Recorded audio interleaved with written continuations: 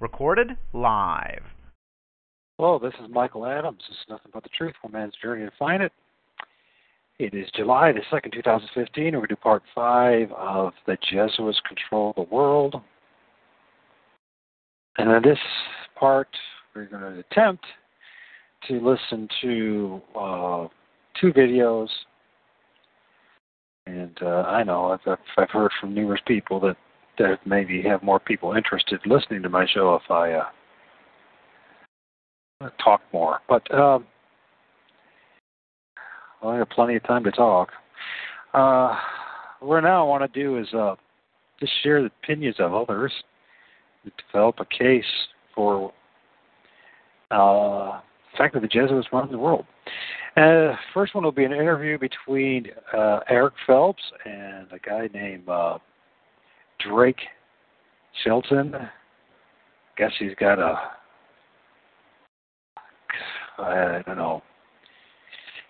blog talk radio, Uncreated Light, I guess is what it's called. Also, you could find them on Restoring the South. A couple of intelligent, good old boys, if you will.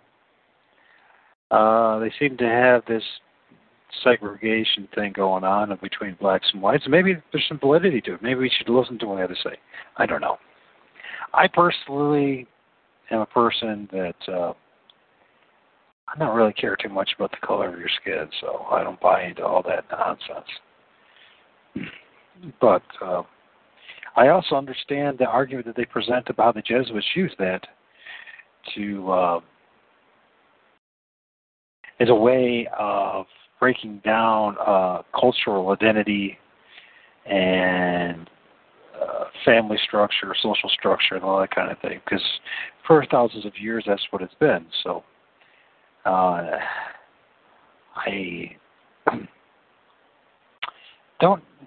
guess I don't have a strong opinion one way or the other. You're talking to a guy that was married to a gal that was from half East Timorese and half Portuguese. So if you look what East Timorese look like and you look what Portuguese gals look like, obviously, and I'm a Heinz 57, I'm part Cherokee, part Scottish, Irish, English, and Dutch.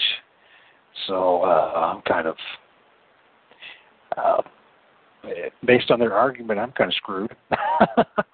But besides that, they do have some very insightful things about the Jesuits.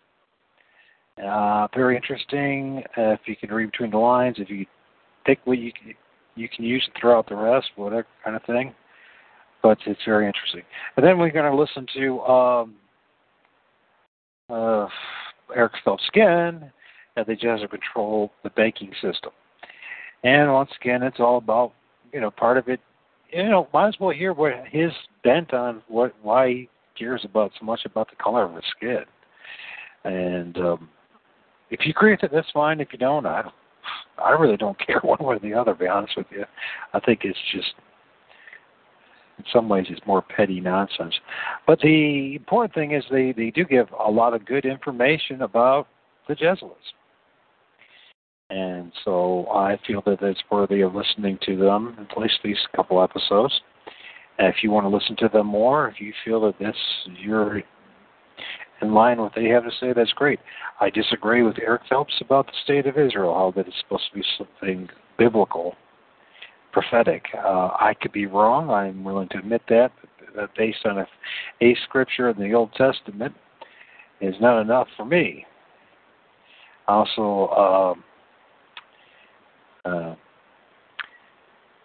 Drake, he seems like he's kind of like got his own thing going on, kind of a Seventh-day Adventist type of thing, like so many.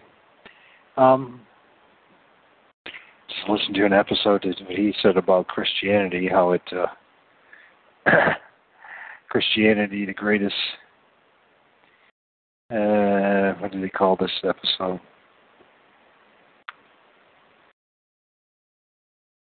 The greatest deception in world history. So, I don't know. And arguing about the triune God and how that's pantheism. That's his opinion. I don't know. To each their own. That's what I guess. This series in particular, is about the Jesuits. So we're going to learn about what they've done from two of our contemporary researchers on the matter. And maybe they're not all right, but maybe there's some absolute truth in it as well. We'll start out with the headline news. See what garbage is going on there. Excuse me. Thanks to the Jesuit Roman Catholic controlled Yahoo. So we should be hearing a lot of profound stuff. Let's see. Oregon Catholic priest put on leave amid hidden camera probe. Reuters. Oregon Catholic priest has been placed on leave by the Archdiocese of Portland as police investigate who placed in cameras carefully disguised as an electrical outlet in a... Maybe we'll go back to it. I imagine it's the bathroom. And, of course, once again, let's face it, all these adulterers, they turn into perverts. Isn't really all that surprising. We got Article 3ET online. Miley Cyrus makes out with Victoria's Secret model Stella Maxwell.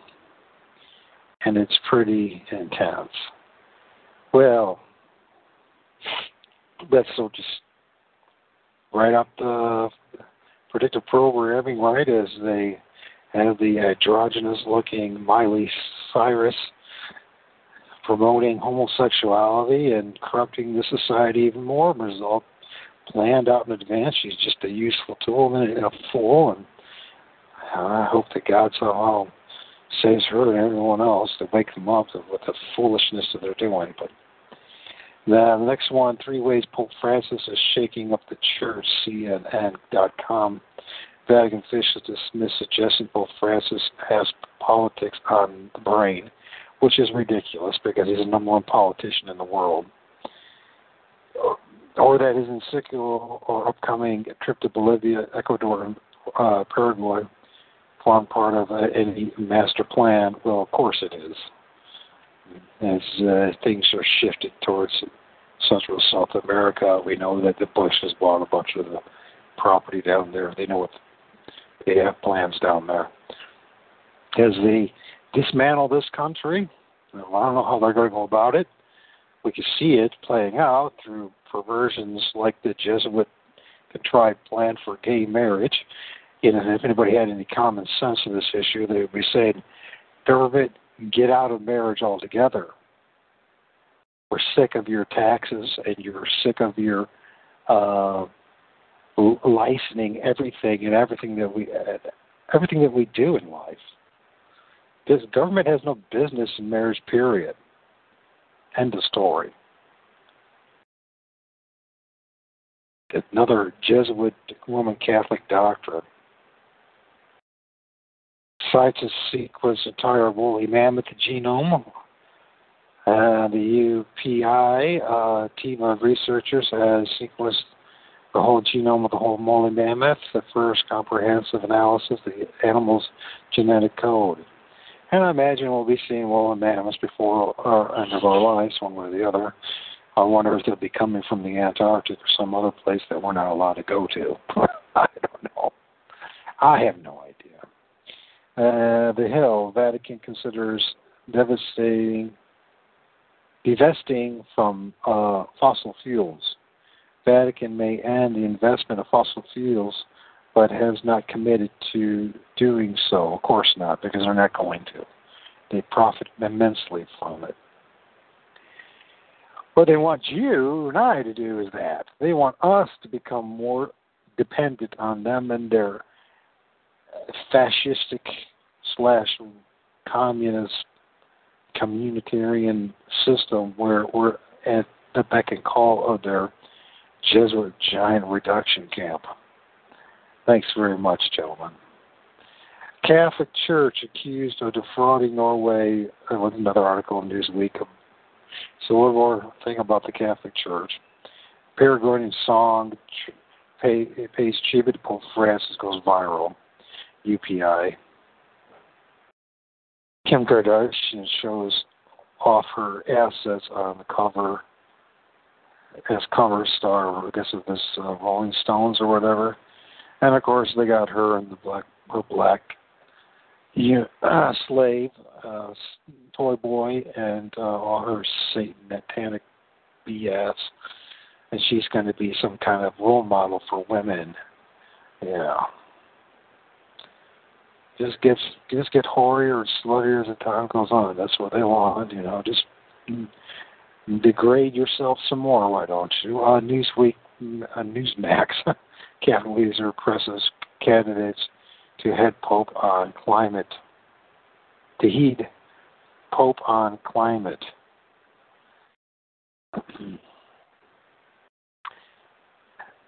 Superman is. So this is from. Is it Hitflix or Hitfix? I can't really see. HITFIX. Hitfix. Superman is Jesus. Lex Luthor has hilarious hair in new Batman and versus Superman images.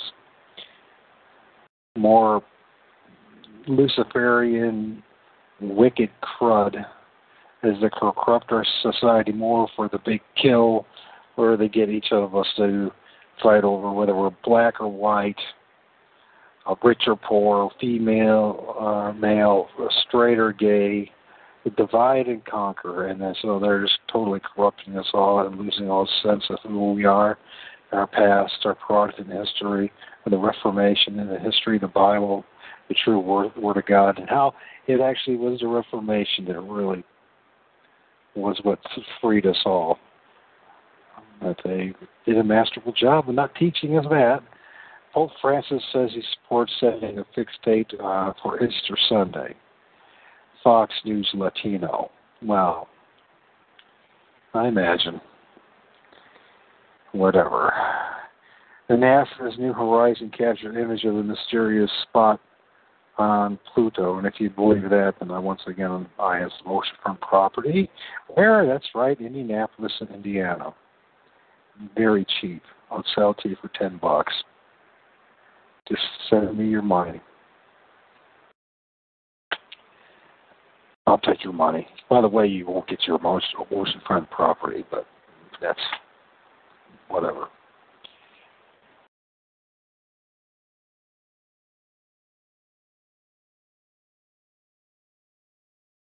What garbage is this?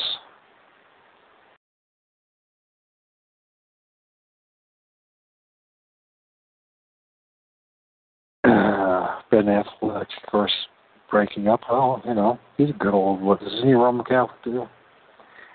If not, he's certainly a tool of theirs.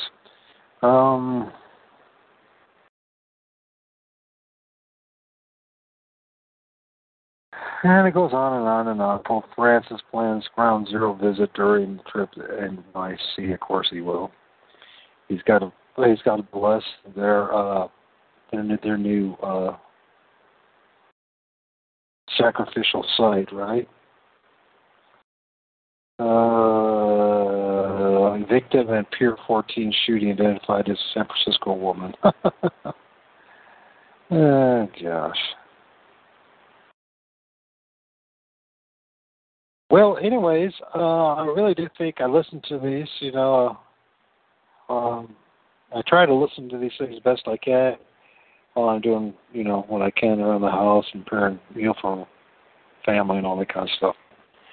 Seemed like there was some very interesting conversations here. I think it's worth listening to. Once again, I do not support either one of these gentlemen as far as everything that they believe in. I don't support their shows. I don't support anything that followers of them. But Eric Phelps does share some very interesting insights when it comes concerning the Jesuits. And by the way, it's very interesting insights when it comes out of his own brain.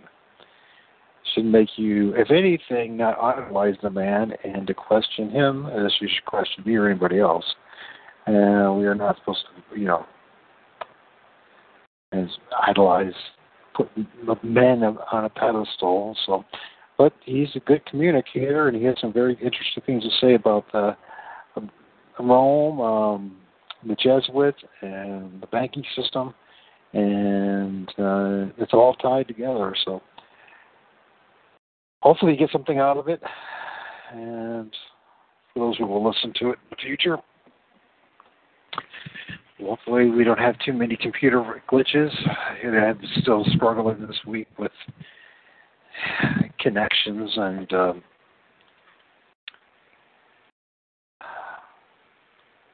loading problems, I guess. So that's the first one. This one's called Jews, the Jesuit Scapegoat, is the name of the video and audio that you can hear. Once again, it's Eric Phelps with host Drake Shelton on the radio program Uncreated Light Blog. Whatever. Let's see if I can get this going first.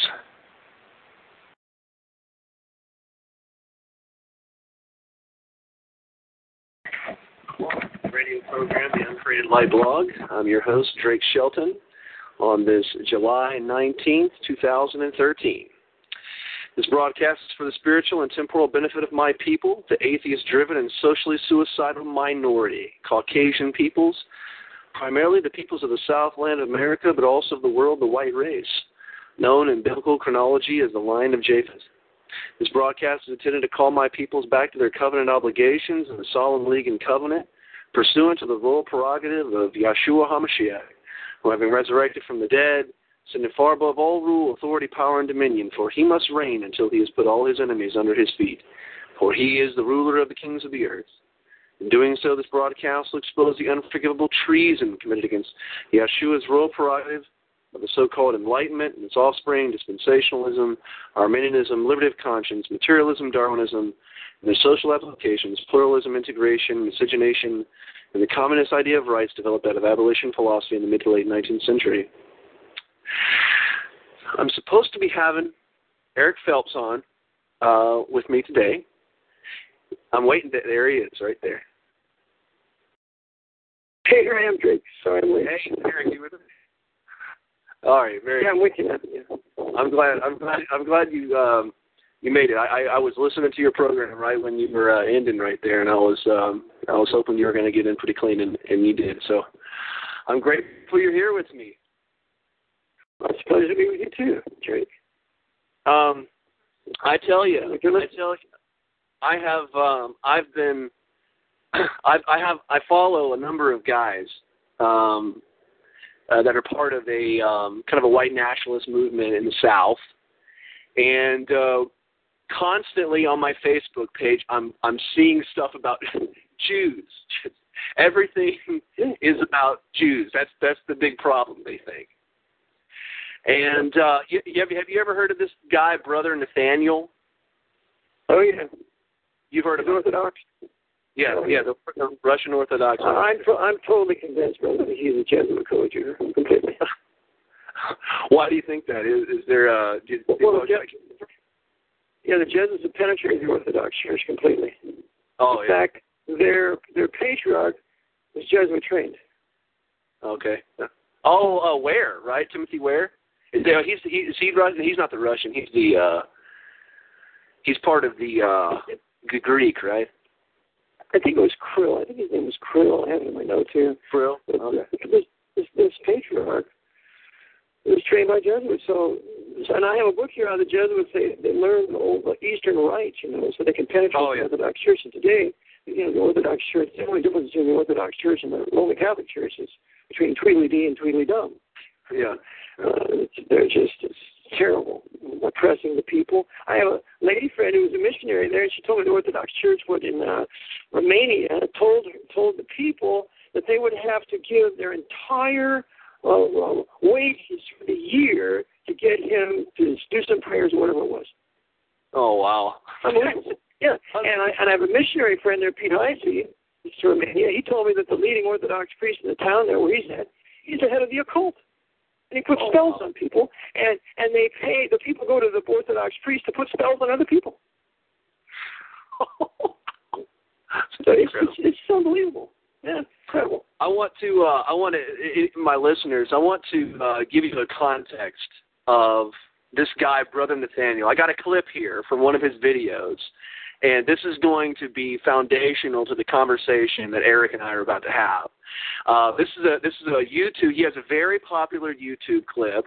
I see this smothered all over my Facebook all the time, and I've had a pretty heated conversations with some friends of mine on Facebook about this guy. So I just want you to listen to a video here that he has put out on Facebook just a few weeks ago. Here it goes.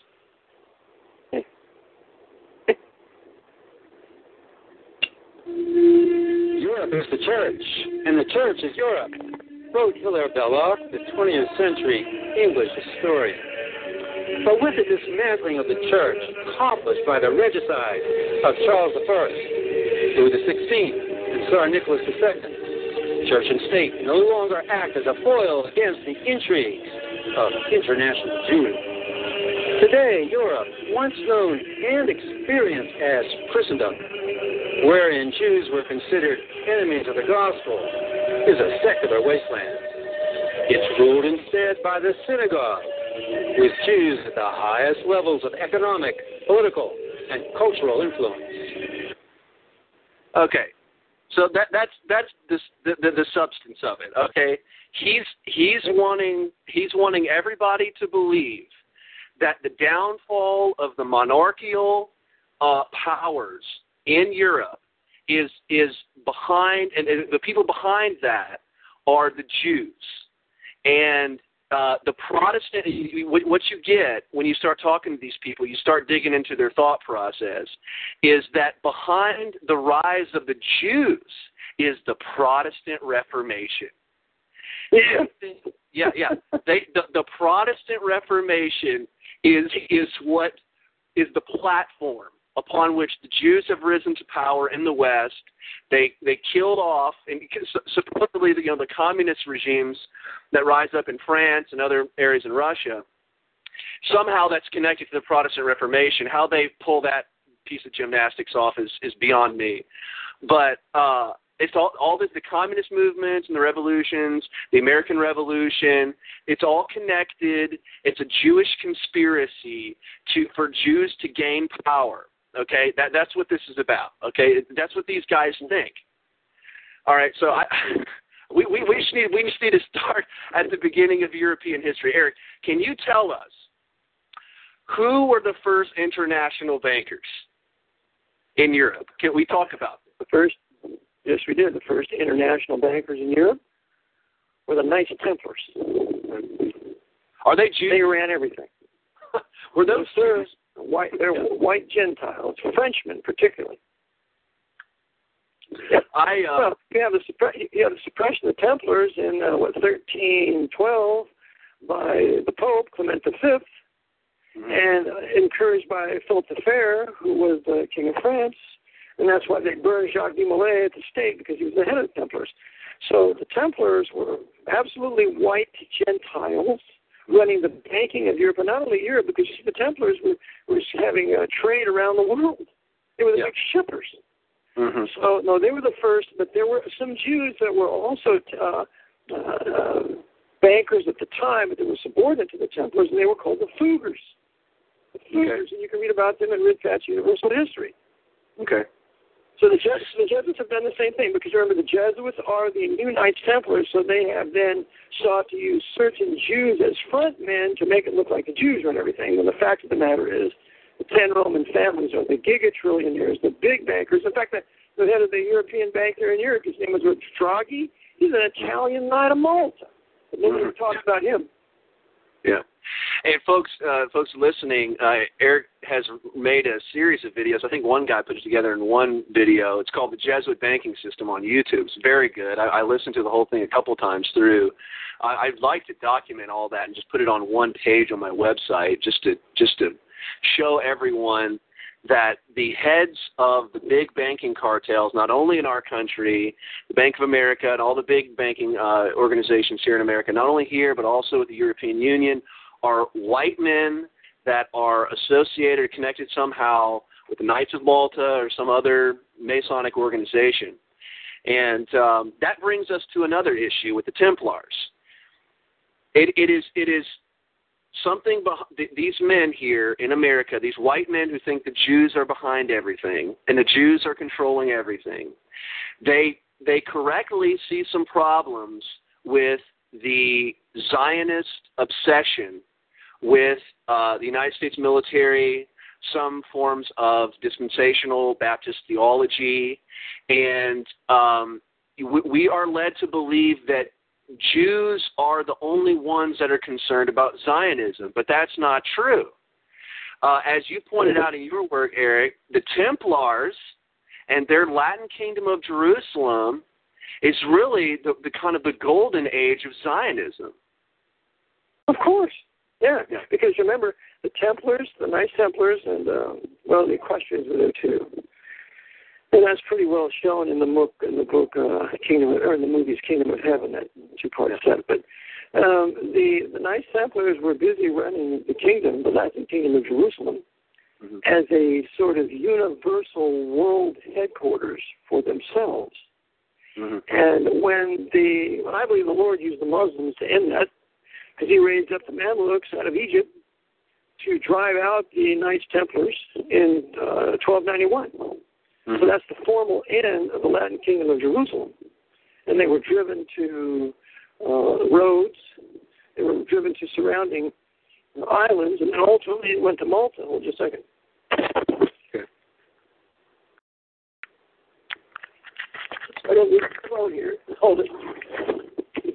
What happened was the Mamluks drove them out. So then the Knights Templars ultimately went and became the Scottish Knights Templars, and that's where we have Scottish Rite Freemasonry by the Jesuits. But the Jesuits then would use Napoleon to punish the Mamluks in the Battle of Egypt there in Cairo, and he would kill the entire Mamluk bodyguard of the Sultan as vengeance for what the Mamluks did when they drove out the Templars in 1291. That's the only way we can understand That's the only way we can understand Napoleon's invasion of Egypt. Otherwise, it makes complete and total no sense at all. Yeah, absolutely. It looks like I've got another caller here. I'm going to see if they have a question. Hold on 1 second here. Sure. Hello, caller. Who's this? Jason from Texas. I'm just listening. Oh, you're just listening. Okay. Did you have a question for Eric or for myself? Or? Not yet. You come back to me. Okay. I'll just speak to you and get back to you later. Okay. All right. Sorry about that, Eric. I saw another caller there. I thought he might have a question. All right. So here's another issue, and I hear them talking about this stuff pretty frequently. The Alumbrados. I'm probably not pronouncing that properly. Who are these guys, Alumbrados? The Alumbrados were a Spanish secret society at the time of Ignatius Loyola. And Loyola was a member of it, because remember, Loyola was also, and this is hard to find, but my former pastor found it for me, Loyola was a Spanish Templar. Okay. And so he was a Spanish Templar, he was an Alumbrados, which is ultimately the enlightened ones, the Illuminati, as the Jesuits would later found that in 1776. Right. And so he would begin to build this super secret society, which he first named the Knights of the Virgin Mary, and then he later changed to the Society of Jesus, as a new Knights Templar for the twofold purpose of taking Jerusalem.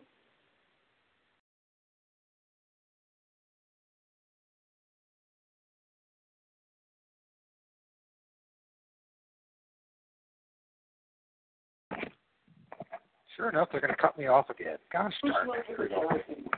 And for destroying the Reformation in Europe and restoring the Pope's temporal power, or his political rule of all governments over the world. That was the purpose, and is the purpose of the Jesuits. Yeah.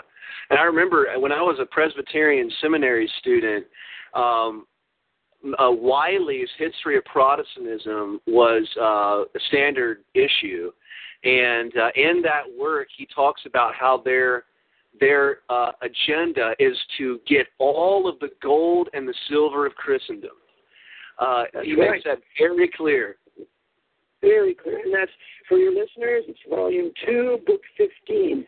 It's about 50 pages. And I copied every one of those pages, and I put them in the end of my Vatican Announcement CD. So I've got them all there.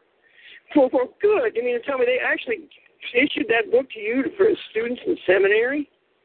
Well, I mean, it was kind of standard reading among the Presbyterian ministers, and they kind of one of the ministers that went to our church at that time, he had there was a split somewhere in Greenville, and there were his kind of like half of his congregation came to worship with us at the time, and he was giving us books from his library, and he wanted us to have he wanted to make sure we had Wiley's huge volumes on the history of Protestantism. God bless him. God bless him. That's why I know the greatness of Knox. Yeah. It's just when he refused to give the communion to the infidels there, to the levelers, to the it's just a wonderful work. Anyway, I don't want to get sidetracked. That's okay. That's okay. And here comes another one of these. I don't know what we should call these guys. These guys who, I mean, they're kind of going along the Nazi fascist line. Yes. Hey, let me interrupt you. Let me interrupt you for 1 second. All right. This guy quoted Hilary Belloc.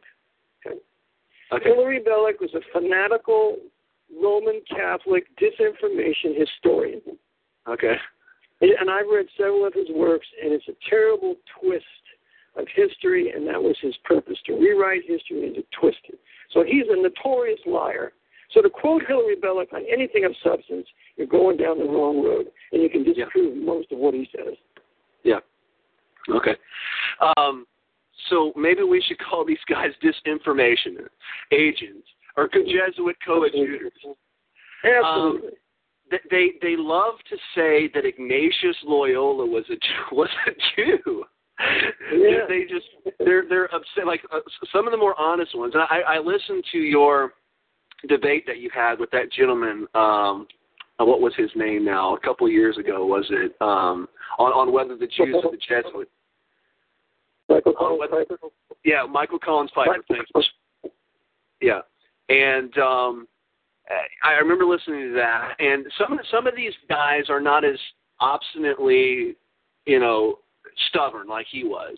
They'll actually look at the history of this, and they'll admit the Jesuits are huge players in the New World Order. And so, in order to make it fit their theory, they have to make Ignatius Loyola a Jew. Sure. Every standard work that I've read on this man, on biography that I've read, says that he was a Spanish man. He was from a Basque noble family. He was not a Jew, and he actually stated in one of his works he wished he was a Jew. What do you know of any sources that claim that Ignatius Loyola was a Jew, or at least an ethnic Jew? No, not one. And I'll tell you that this is another lie of the Jesuits, because you see, once people start to catch on that the Jesuits are ruling everything, then the only military response to that is they can't disprove it. Yeah. There was military response to say, well, he's a Jew, and the Jews run the Jesuits, and therefore I told you the Jews run everything. But they will do this in the face of the fact that Loyola was number one, the Spanish nobleman of the House of Loyola. Yeah. He was a military warrior. He was a Spanish Templar. He was of noble blood, and he hated the Jews, according to Boyd Barrett. Boyd Barrett was a Jesuit for many years. He left the order. He came to know the Lord. He was never saved. He wrote a book, 2 books. And one of them is called The Jesuit Enigma. Okay. And another book he wrote is called Rome Stoops to Conquer. Okay. In those books, he tells you that Loyola never said any good thing or anything of such a sort about Jews. Oh, okay. And Francis Xavier says in Rome Stoops to Conquer, he said, give me a place where there are no Muslims or Jews. Yeah. And Francis Xavier was Loyola's right-hand man who went to, India. Oh, here in my hometown of Louisville, we have quite a Jesuit hive here. We have Bellarmine University, and then we also have the most well-known high school here is Xavier High School, and it is a hive of Jesuits. Yes, oh yes, And folks, I just want you to know that kind of attitude towards the Jews is traditional and Anchoretic in Roman Catholic theology. Okay, I just want to give you two classic quotes from major early church Roman Catholic theologians. This is coming from Justin Martyr in his Dialogue with Trypho, chapter 16, quotation. For the circumcision according to the flesh, which is from Abraham, was given for a sign that you may be separated from other nations. And he's talking to Jews, by the way. And from us, and that you alone may suffer that which you now justly suffer, that your land may be desolate, and your cities burned with fire, and that strangers may eat your fruit in your presence, and not one of you may go up to Jerusalem. For you are not recognized among the rest of men by any other mark than your fleshly circumcision. For none of you, I suppose, will venture to say that God neither did nor does foresee the events which are future, nor foreordained his deserts for each one. Accordingly, these things have happened to you in fairness and justice, for you have slain the just one and his prophets before him. Now, here is the most popular Roman Catholic theologian that was used during the Nazi regimes in Germany. His name is John Chrysostom. He was a notorious anti-Semite. This man was unbelievable. He wrote numerous works against the Jews. His most famous works, most quoted by the Nazis, was his 8 homilies against the Jews. Okay? And you can read the Nazi use of this work in Walter LaCour's book, The Changing Face of Anti-Semitism. And this is just one quote from Chrysostom's homilies. Quote, for they brought the books of Moses and the prophets along with them into the synagogue, not to honor them, but to outrage them with dishonor. When they say that Moses and the prophets knew not Christ and said nothing about his coming, what greater outrage could they do to those holy men than to accuse them of failing to recognize their master, than to say that those saintly prophets are partners of their impiety? And so it is that we must hate both them and their synagogue all the more because of their offensive treatment of those holy men. Okay? The seething hatred that Chrysostom has for the Jews, it's all over his writings. It's all over. Now, this brings us to another very important issue. What about Luther? What about Luther and his book, The Jews and Their Lies? I think you've written some on that issue, have you not, Eric? Yes, I have. Well, number one, I came out in my book and said plainly that Luther never wrote on the Jews and their lies. Yep. That was released 3 years after his death. So he never wrote the thing. Supposedly it was in 1543, but it was after that. It was after Luther died, because Luther never said such a thing, and I'll tell you why. You go to his commentary on Romans, and he never writes anything like that. Yeah. In fact, I have Lincoln's work where he quotes Luther and saying that obviously Israel will be restored, and Lord haste the day. I have it in my PowerPoint. Yeah. So Luther never wrote on the Jews and their lives for 2 reasons. Number one, the theology on the Jews and their lives, because on the Jews and their lives teaches work salvation. Luther hated work salvation. He came to know the Lord for Romans 1:17, the just shall live by faith, as you know. He hated anybody that did in any kind of work salvation. And that's what you see all through in the Jews and their lives. Yeah. The second reason why you can reject it as a work of Luther is the whole language on the Jews and their lives. Luther didn't have that style. No, it was not his style. So those are the 2 reasons why. Someday I'll write something up and publish on it, but those are the 2 primary reasons. And then, in Jews and their lives, he's quoting from the Latin Psalms, what is it, Ne Timere, something like that, the Latin Psalm, the Misery. Well, he doesn't quote from that. He's quoting from the Church Bible, or he'll quote from the Hebrew, but he's not going to quote any Latin, Jerome's Latin Vulgate, you know. So all these things have the despicable flavor of the Jesuits, and they're masters at having books written by them and attributed to other people. Counterfeits. Mein Kampf is another one. Who's the Great Deceit's another one. I mean, what is it? ISIS Unveiled and The Secret Doctrine by Blavatsky. That's another couple of manuscripts written by Jesuits. They're the masters of counterfeiting, writing books and attributed to their co-autors. Yeah. So much money. Do you have a possible name that you think may have done it? A certain individual? Just maybe a guess, maybe best guess of who you think did it? Well, I don't know, because, see, at the time, the Jesuits were just getting started. They were founded in 1534. They brought into the papacy in 1540. Luther dies when in 1546, I believe. They say he wrote it in 1543. One of the first things they attack is, it wouldn't surprise me if Xavier or Salmeron or one of those guys wrote it themselves. They could worship. Yeah.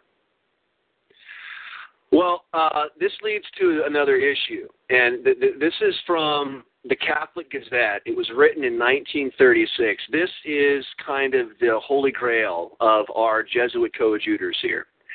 They point to this as the definitive proof that the Jews were behind the Protestant Reformation. They quote this document. They think that they've gotten a hold of this document here that was supposedly being distributed among Jews.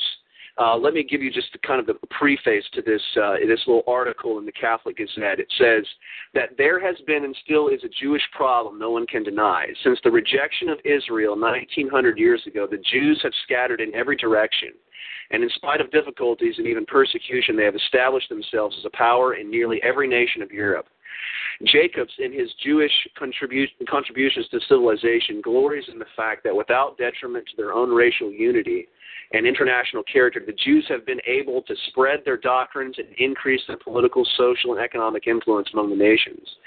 In view of this Jewish problem, which affects the Catholic Church in a special way, we publish the following amazing extracts from a number of speeches recently made under the auspices of a Jewish society in Paris. The name of our informant must remain.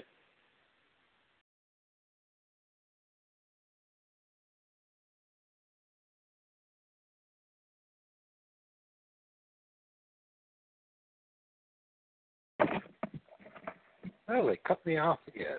Let's see what happens. I don't understand why they keep doing this.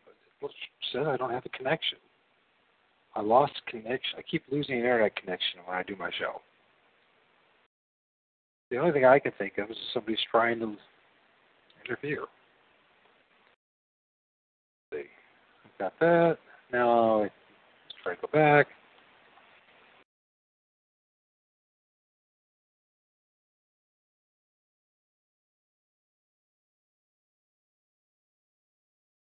Now I supposedly have connection. Let's see what happens. Really don't want me to do this. I'm getting tired of it myself. So, come on, guys. Let me back on. Oh.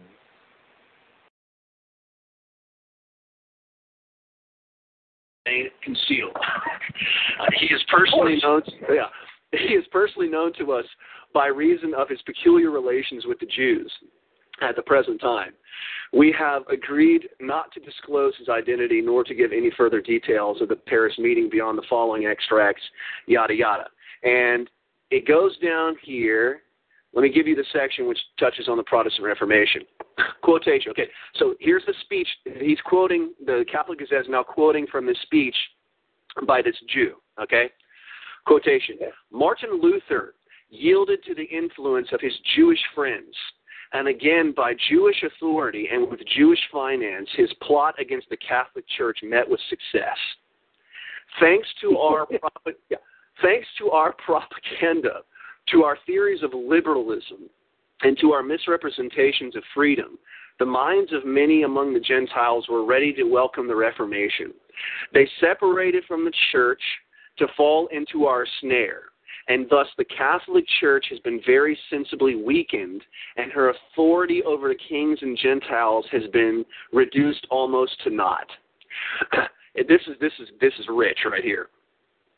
We are grateful to Protestants for their loyalty to our wishes. Although most of them are, in the sincerity of their faith, unaware of their loyalty to us, We are grateful to them for the wonderful help they are giving us in our fight against the strongholds of Christian civilization and in our preparations for the advent of our supremacy over the whole world and over the kingdoms of the Gentiles. Okay, so it just goes on with this propaganda. It doesn't actually tell us who these friends were of Martin Luther that influenced him. I don't know of it. Do you know who they could possibly be talking about? I mean, I've never come across any influential Jew in any historical writing on Luther. Neither have I. None. So therefore, the question is, who financed Luther? Yeah. Because he had it. Well, we know it was Frederick the Elector. Yeah. Frederick the Elector paid him helped him, kept him fed and clothed when he was Knight George at Wartburg Castle for 10 months, putting the Bible into German. There were no Jews involved in that. Yeah. So all this is 1936 when you read this. This is the Jesuits in Europe seeking to unite Protestants and Catholics together against the Jews. That's what that's right, exactly right. And folks, I just want you to know. Go ahead. They come up with this bogus Jewish author that's saying these things. They do the same thing with that one other guy with Friedman. Mm-hmm. They're going to attribute all these terrible things to the Jews, and they're using one of their court Jews to write it. Mm-hmm. Yeah. Without any historical documentation. Yeah. And for our listeners, I want you to know this is exactly what we are faced with right now. And the Jesuits have done this, like in the last couple centuries, in the beginning part of the 1800s, the 19th century. And Eric has done a great job of documenting this in his work, Vatican Assassins. You have the revitalization of the Jesuit order in 1814. Right after this, you have these two real big meetings that happen. You have what's called the Council of Vienna, the Treaty of Verona, and then there's this other thing called this Chieri Council in Italy. And overseeing all of this is this Roman. He was a representative of the Holy Roman Empire. His name was Prince von Metternich. He was over this huge agenda in Europe and even over here in the United States because one of his good buddies was Charles Sumner. Charles Sumner, that wicked, filthy Yankee abolitionist over here who was going to be responsible for the revitalization of monarchical powers in our land. That's right. And that's right. I have documented this. I wrote a book on this on my blog. It's for free. I put it on my blog. It's called The End of the Antebellum South. I spent about 1,500 hours putting this book together. I did this all last year.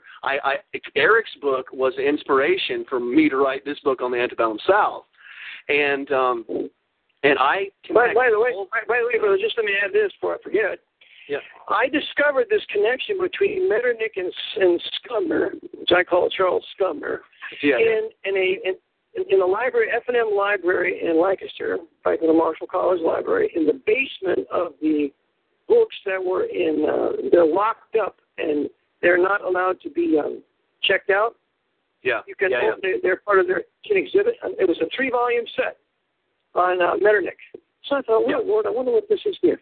I got one of the volumes down, and just in the providence of God, it turned me right there where Metternich was meeting with Charles Sumner, an American senator right there. And I said, this is the connection of the radical Republicans to the Congress of Vienna.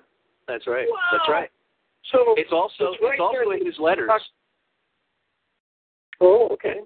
The letters of Charles Sumner, he talks about it. I've got it quoted and linked on my blog. It's on Google Books. So okay, this is the first attempt that we have here. At least one of the. I mean, obviously the Jesuits tried to regain the Holy Roman Empire with the 30 Years' War. They failed. You have the Treaty of Westphalia in 1648. This huge explosion of culture and progress over in Europe because of the Protestant Reformation, and its influence into society. For your listeners too, Drake, before I forget this, remember, any modern history class that you take in any university, they will always tell you the beginning of the modern era is 1648 with the Peace of Westphalia. Always. That's right. Yeah. Yeah, and I mean, look at the big players that come out right after this. Voltaire. My beloved Queen Bess, Queen Elizabeth.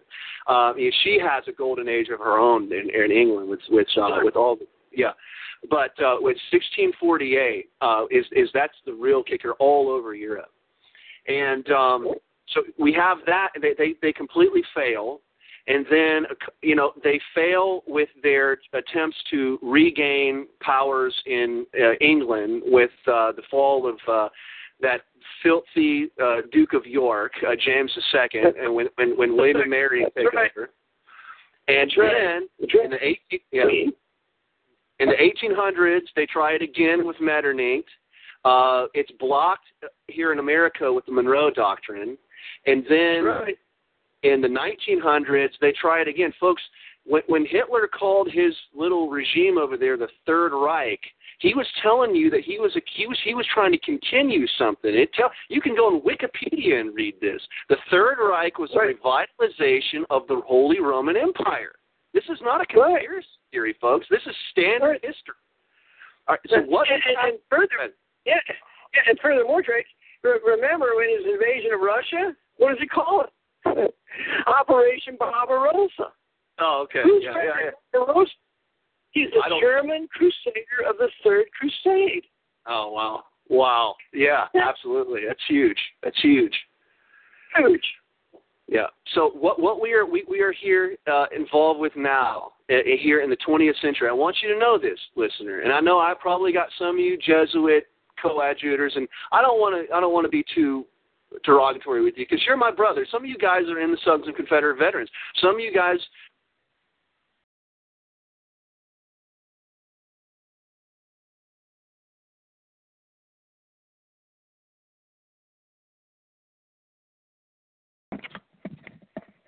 They're going to mess with me all night like they did last night. But I won't give up, and they can't get me to give up. So good luck. Makes you wonder, doesn't it?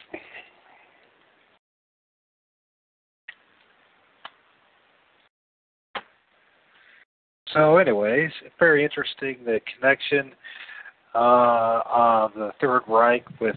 oh gosh, I can't even think of the name now.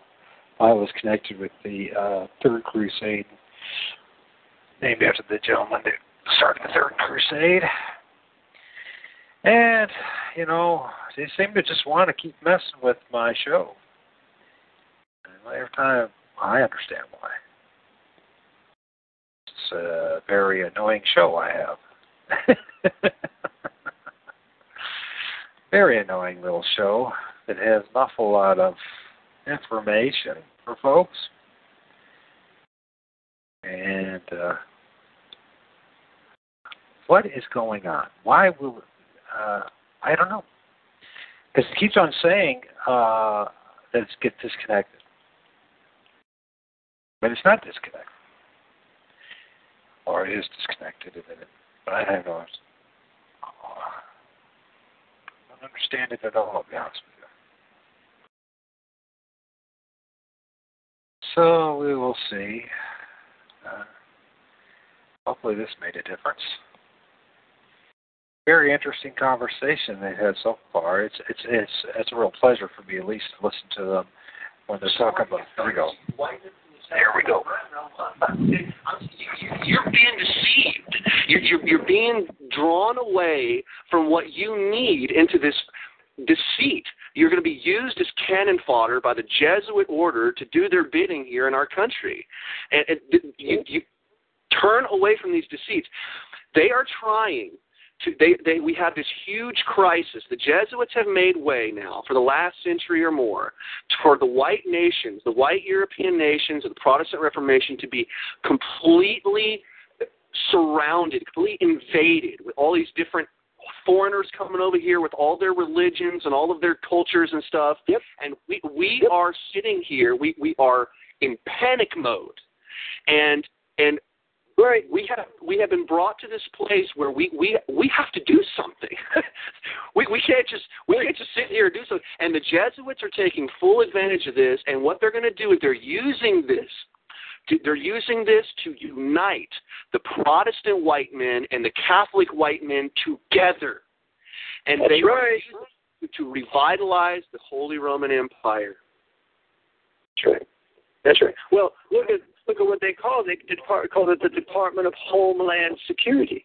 Whenever you have anything talking about a homeland, you know it's either Nazi or communist, and the Jesuits run both Nazism and communism. Yeah. So that's going to be our Holy Office of the Inquisition, the Department of what I call Homeland Security. They're going to absorb all the intelligence communities. I know that they're going to absorb the FBI one of these days. And so it's going to be the Pope's Super Gestapo here in North America, composed of Protestants and Catholics, as was the SS, but the primary leaders will be Roman Catholics, as it was the SS. Yeah. Yeah, and later on in this little propaganda piece with this Catholic Gazette in 1936, it talks about how that we are, and by we I'm talking about as if I'm the author of that work, that Jewish work.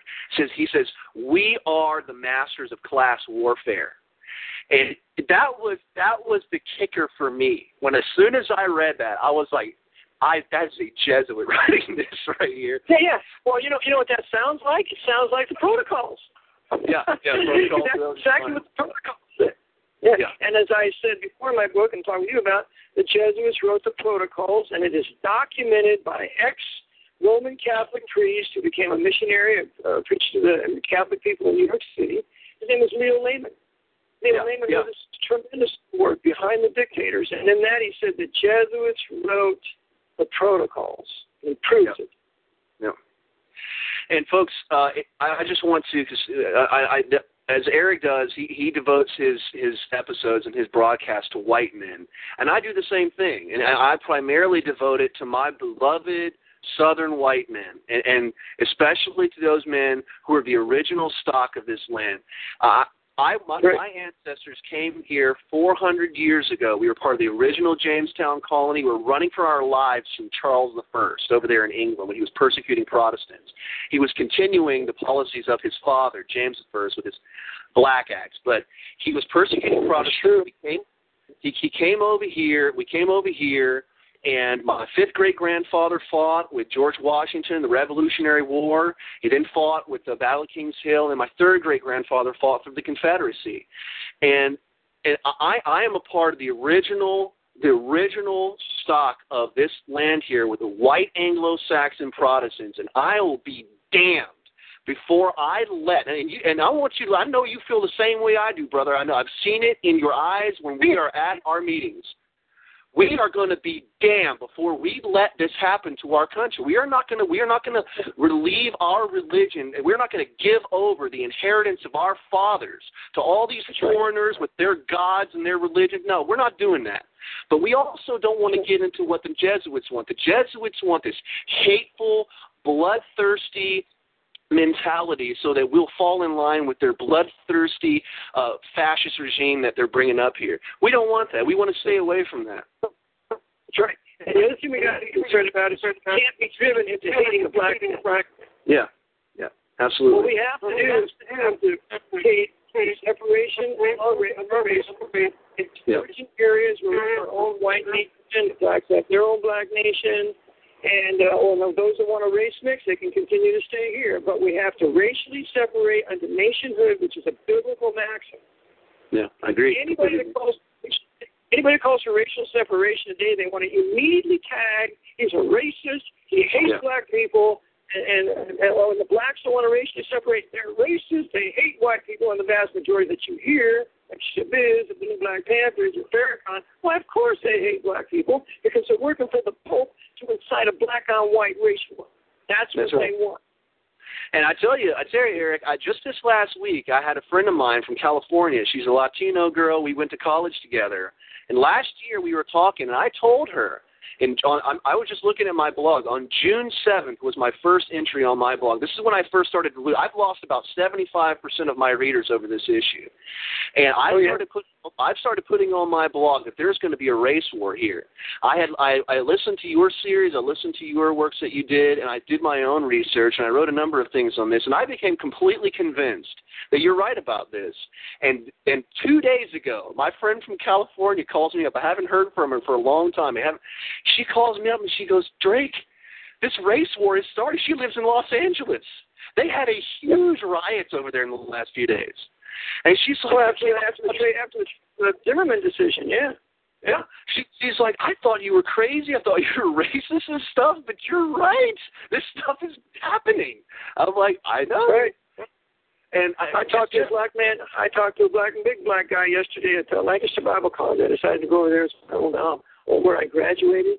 And I wanted to go to the library where they moved the library and they built a new building. Well, I went there and I said, I got to see this library because that's the place of real wealth, And as I was sitting there, that's where all the nuggets of gold are. And I found what I wanted to read. But in the providence of God, there was a big black guy that came over and wanted to talk to me out of the blue. So I said, okay. So we sat and talked for a while. And I told him all this. I said, I teach in the Jesuit order. I said, they're fomenting a race war. And they want to have the majority savage blacks, which I consider 75 to 80% of the black community to be majority savage blacks.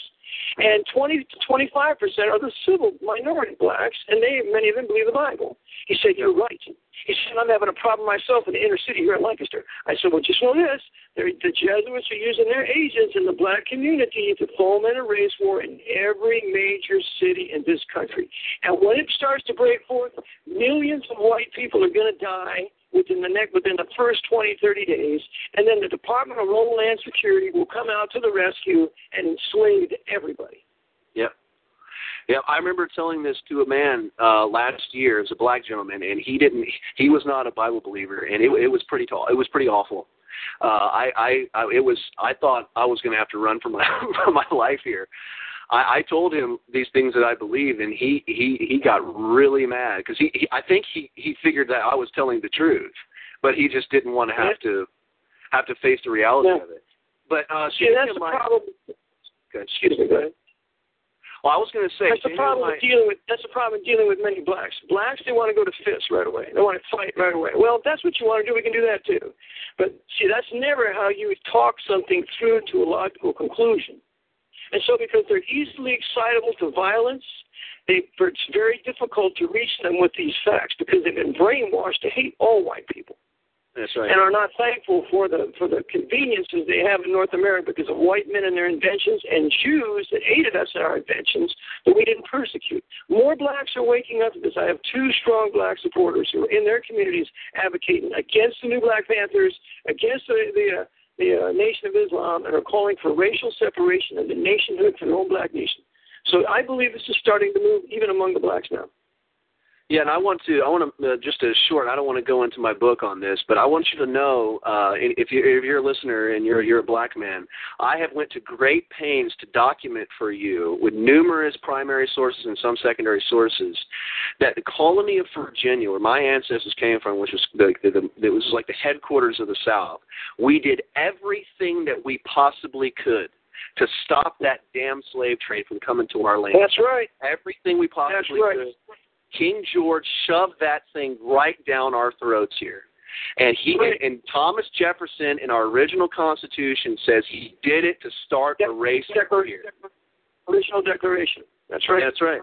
Well, it's also in the original Constitution as well. Go ahead. Sure. I know it's in the Declaration because I have it in Blake's History of Slavery and the Slave Trade. For any listening that want to get the real history of slavery and the slave trade, W.O. Blake is the classic. History of Slavery and the Slave Trade. And it has Jefferson's whole work right in there. He says, they put this execrable slave trade upon us that the king has refused our colonial legislators to forbid. And then he's exciting the blacks against the white population for our destruction. Exactly the same policy of today. That's right. That's right.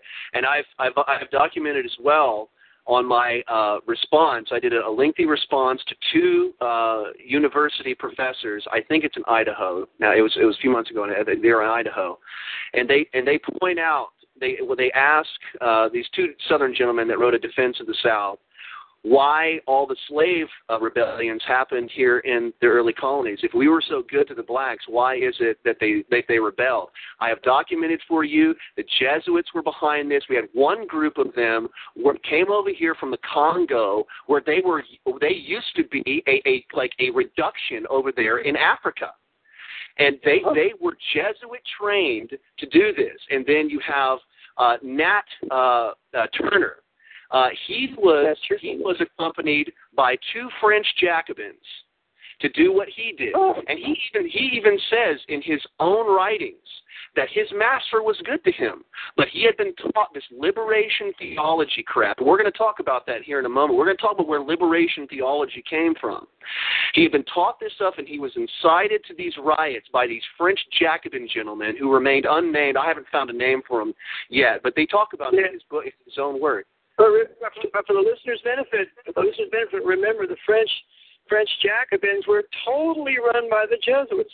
Right. One of the foremost Jacobins was Abbé Sieyès, and he was on the directory. Abbé Sieyès goes on to be the second council of the three-man council, and he's the advisor to Napoleon. Jacobins and Jacobins were completely in the hands of the Jesuits. That's right. All of the slave rebellions that I have studied in the South were inspired by the French Revolution. And Eric John Phelps has showed in his work, Vatican Assassins, very clearly, the Jesuits were behind the French Revolution. You look at all the major players in France, Robespierre, Abbé Sieyès, Voltaire, they're all Jesuits or Jesuit-trained men, all of them. And there's another one named Diderot as well. But anyway, I want to get... And then the crowning event, too, Drake. Don't forget Napoleon. Napoleon was trained by him, and he came right out of Corsica, where all the Jesuits were confined by the King of France when they were suppressed in 1764. Yeah. I want to get to this quote here by Harriet Beecher Stowe. Any of you men from the South, you know who Harriet Beecher Stowe is. And I have read numerous different history books that when Abraham Lincoln first met Harriet Beecher Stowe, he looked at her and he said, "This is the little woman that started this great war." She wrote the book Uncle Tom's Cabin.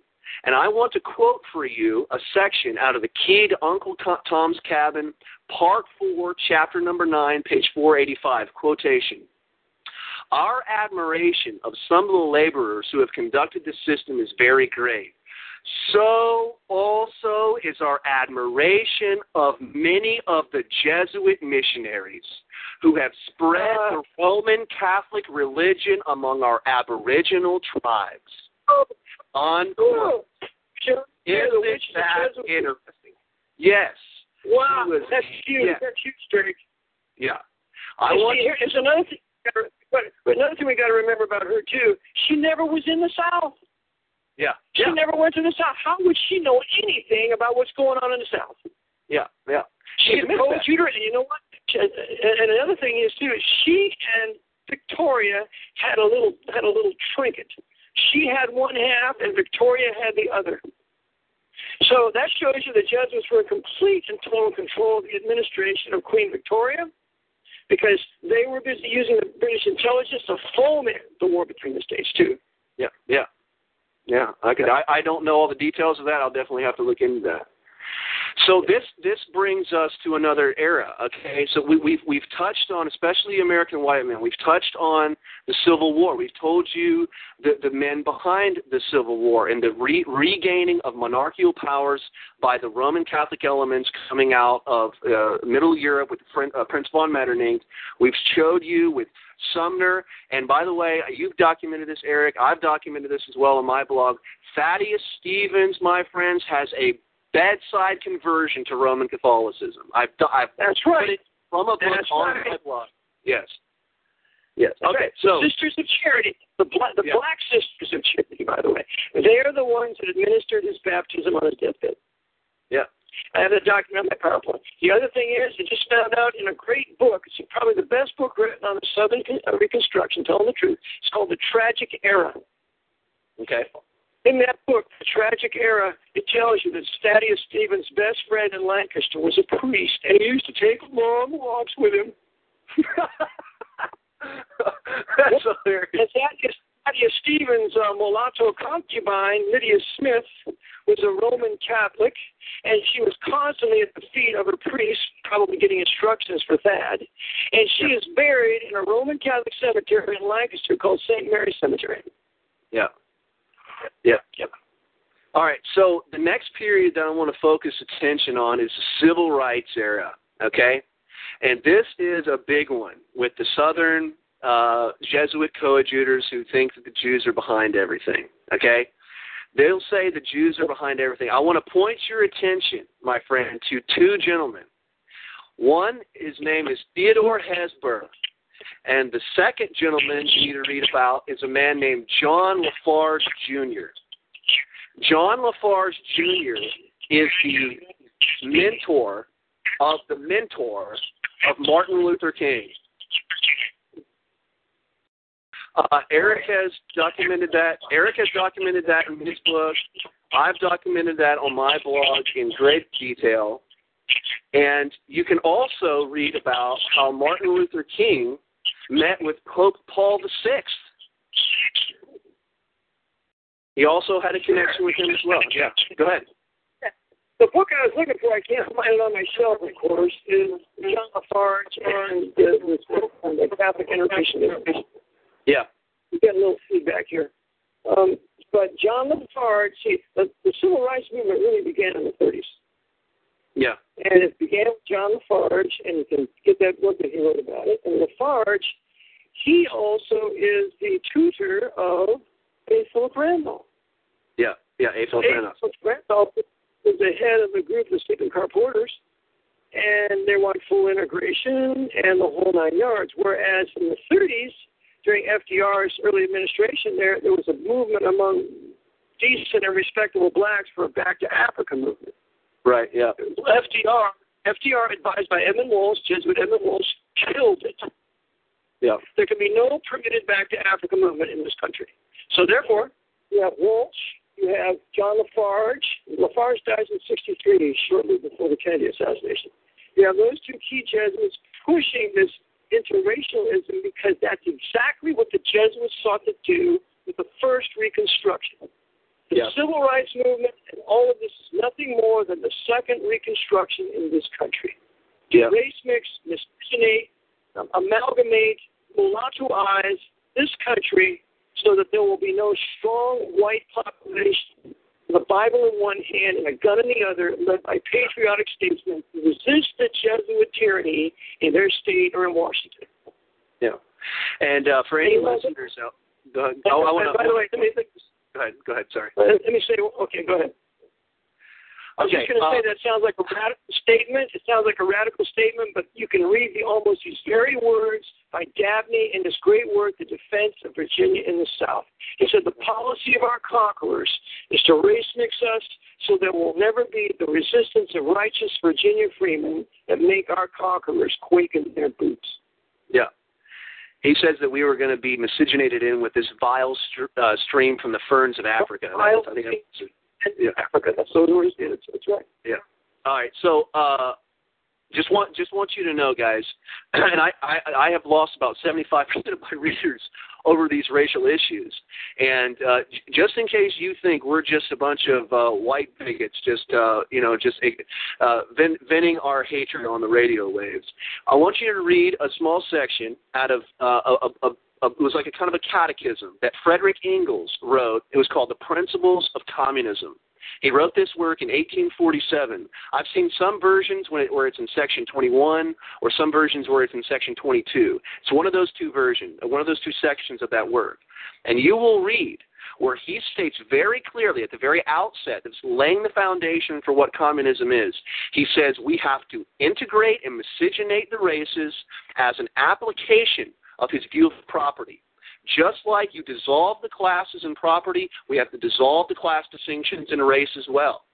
Folks, the idea that a person lives for their tribe, for their race, their religion, for their kith and kin, this is as old as man himself. This is as natural as it gets. The people who invent this idea, and who invents these ideas that we shouldn't care about our race and prefer our race and prefer our own kind? The communists. Yeah, I want to mention something here, Drake. That's only for the white man. The white man cannot prefer his own kind. The white man cannot prefer his own race. The blacks are encouraged to prefer their own race, and they should. And the Hispanics are encouraged to prefer their own race, and they should. But whenever a white man does that, why, he's the demon devil himself, because we're not allowed that liberty. Because we're the ones that resist the Pope's white power structure. That's right.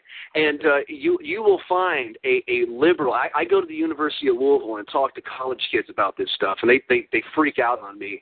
And you will it's very interesting watching the hypocrisy of this line of thinking, because when they talk to black people, when they're trying to get them agitated against whites, race is as real and existent a thing as anything, as oxygen itself. They want them to know that race exists and your race has been persecuted. But when they talk to white men who want to prefer their own race, they look at a white man, they say, race is just a convention. It doesn't really exist. It's just kind of abstraction that we've invented in our minds. It is total hypocrisy. They don't believe what they're saying. No. And here's the proof of the pudding, Drake. If you're a white man and you ever live around black people like I have, I had a black girlfriend when I was in high school. I used to go to Park District Village, which is all black, next to all white Montalva Manor. I know what it's like living around black people, and race to them is number one. Yeah. That's exactly right. Exactly right. And to the white liberals, they know that, and they know that they have to appeal to that priority that they have in their communities.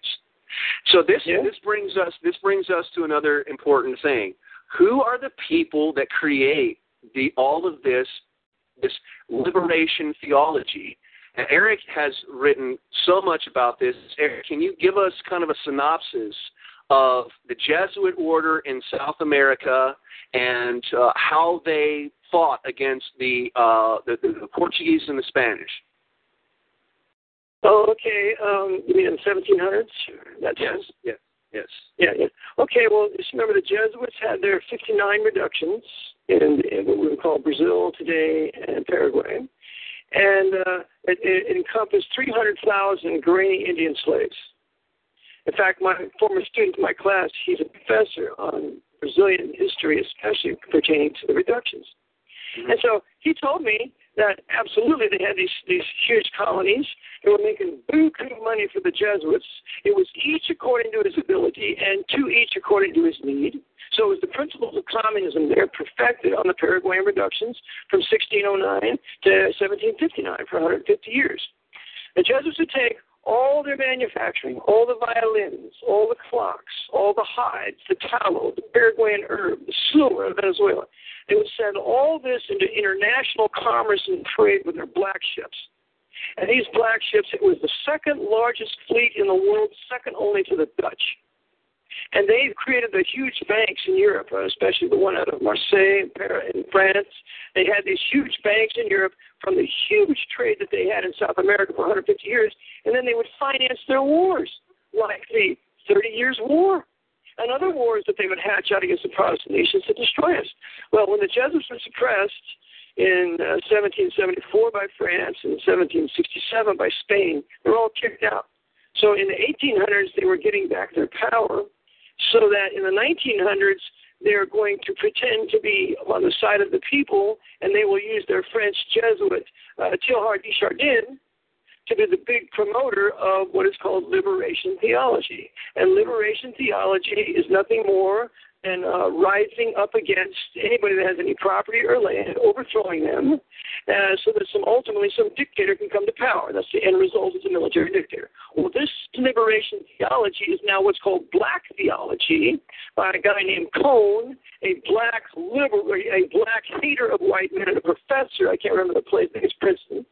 And black theology, which is what Jeremiah Wright preaches to Barry Davis Obama, it's nothing more than Jesuit liberation theology, which is the imposition of socialist communism that then results in a military dictator. Yep. And the Jesuits told the natives in South America that white men had devils in their bodies. And right. they would eat their children. Yeah, that's right. You white devils. Folks, that was penned. That was originated in Jesuit propaganda, okay? And not only the source for that, and the source for that is R.W. Thompson's work, The Footprints of the Dead, which was written in 1896. The section of Paraguay. And folks, the New Advent Catholic Encyclopedia admits this. That you can go to the New Advent Catholic Encyclopedia. There's an article called Reductions of Paraguay. In the section that goes conditions of property, it says, and I quote, the economic basis was a sort of communism. It wasn't a sort of communism. It was communism. And this is where communism is perfected. Folks, the Jews didn't perfect communism. The Jesuits did. No. This is standard history. Yeah. And the Jesuits are the authors and perfecters of communism. Who are the ones that were behind Fabian socialism in England that ultimately was imported into Russia in the 1917 revolution? The Jesuits. The Jesuits, yeah. They named Fabian socialism after a Roman general. Yeah, yeah. And this is nothing new, really, in the history of Roman Catholicism. Thomas Aquinas writes about it in his Summa Theologica. Thomas More writes about it in his book Utopia. And I have shown from writings of Friedrich Hegel that Friedrich Hegel bases his dialectical principle off the Roman scholastic doctrine of filioque. And yes, I have documented that very clearly. The Roman Catholic doctrines are the basis. The Roman Catholicism is the basis of all of our problems, folks. I'm sorry, it's not right. That's absolutely right. And you talk about communism there, the Jesuits, and Romanism was perfecting communism. I went to the Jesuit spiritual center not far from here in Wernersville, Pennsylvania. It used to be a novitiate. Well, there's a cemetery there, and I always drive down, take a look at the cemetery, see if I see any new additions. And they completely reworked it, but all the headstones are laid out, arcing from one end to another. It's a vaginal shape. Yeah. So it's the vaginal Virgin Mary shape that we're going to bury all our Jesuit structures. All the Jesuit headstones. Three things on it. Well, four things. Name, the day they were born, the day they entered into the order, and the day they died. And all the names on the Jesuit headstones are all white on a black base. All the names are in all capital letters because they're military soldiers. So it's all universal equality. There's no different headstones. They're all the same. It's completely and totally common. Yeah. And I have one of the headquarters of liberal theology in America. It's right here in my hometown of Louisville. It's the PCUSA, the so-called Presbyterian Church of the United States of America. They have absolutely nothing whatsoever to do with the history of Presbyterianism, but somehow they get away with calling themselves Presbyterian. Who knows how they do that? But I like to go into the bookstore and kind of play around, and I'm curious about what they're teaching their people every now and then. So I buy some of their theology books from time to time, and one book that I bought recently is kind of a consensus of liberal theology on a smattering of different theological issues. And I keep running into this, quote, this guy here. His name is Gustavo Gutierrez, okay? He is a Dominican monk. He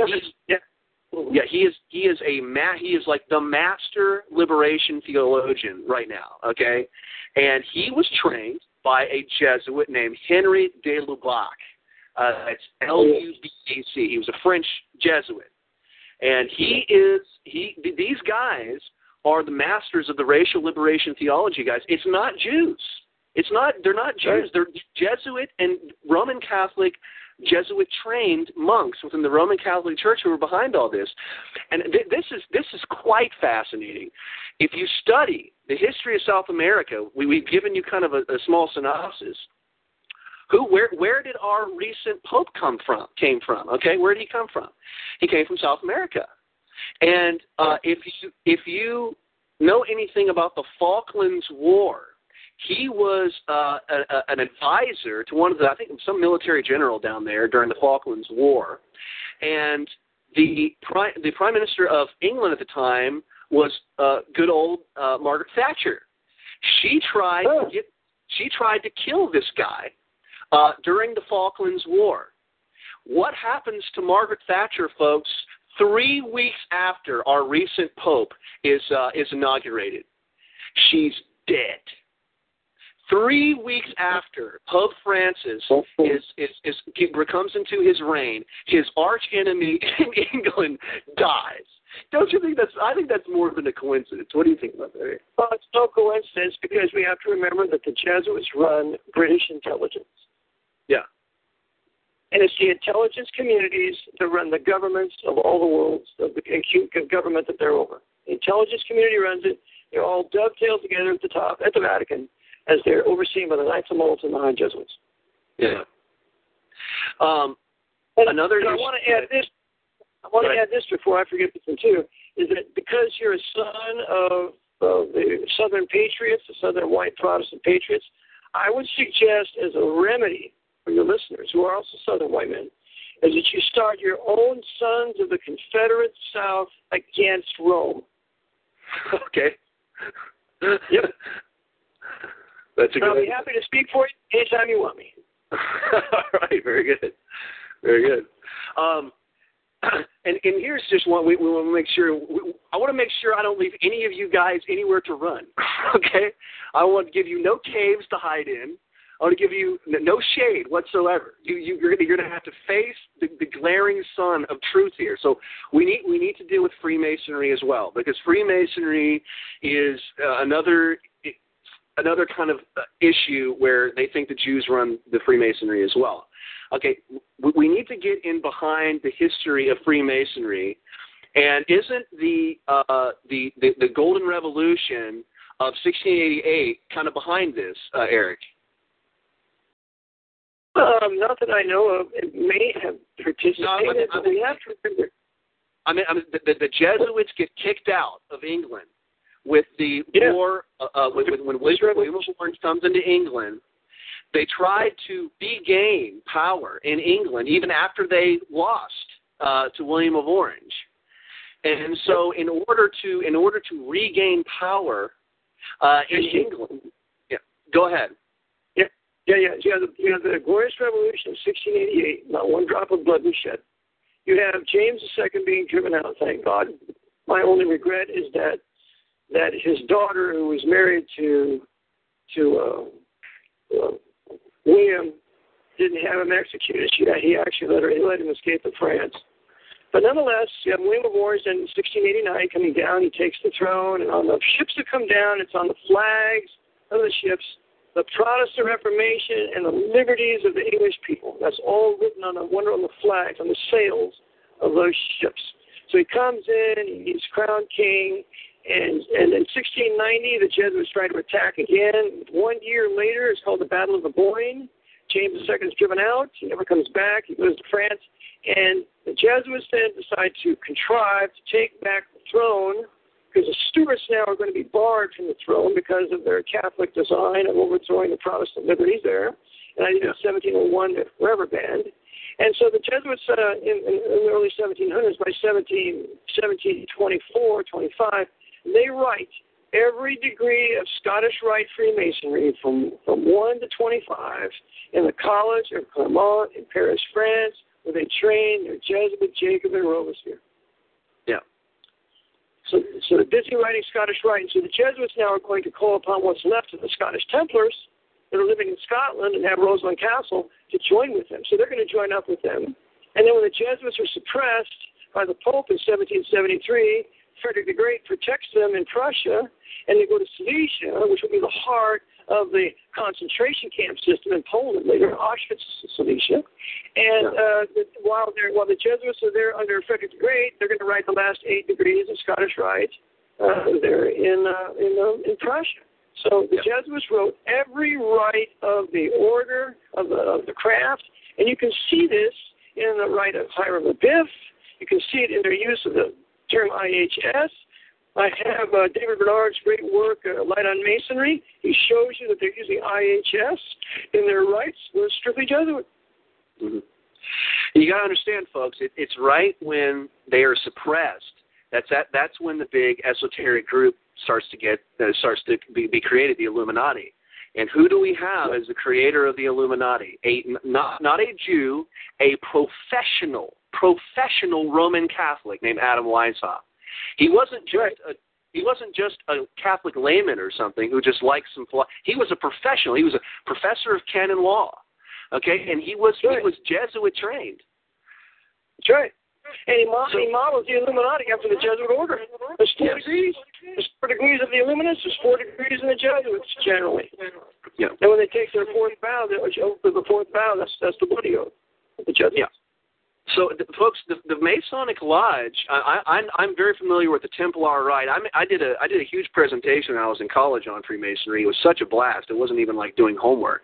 And I did my section on the Templar Rite and the Scottish Freemasonry. I can't remember. Do they have an order? Is there a Knights of Malta order within Freemasonry as well? Is there like a degree? That's one of their rights. Yeah. Yeah. So we have within the Masonic Lodge, and it's Templarism. Freemasonry is just Templarism, folks. It's just a revival. Albert Pike says that very thing in his Morals and Dogma. Yeah. It's Templarism. Yep. Okay. So let's just summarize here, folks, because we're coming to the end of our discussion. All right. These are all the major points of contention. Okay. Who were the first international bankers?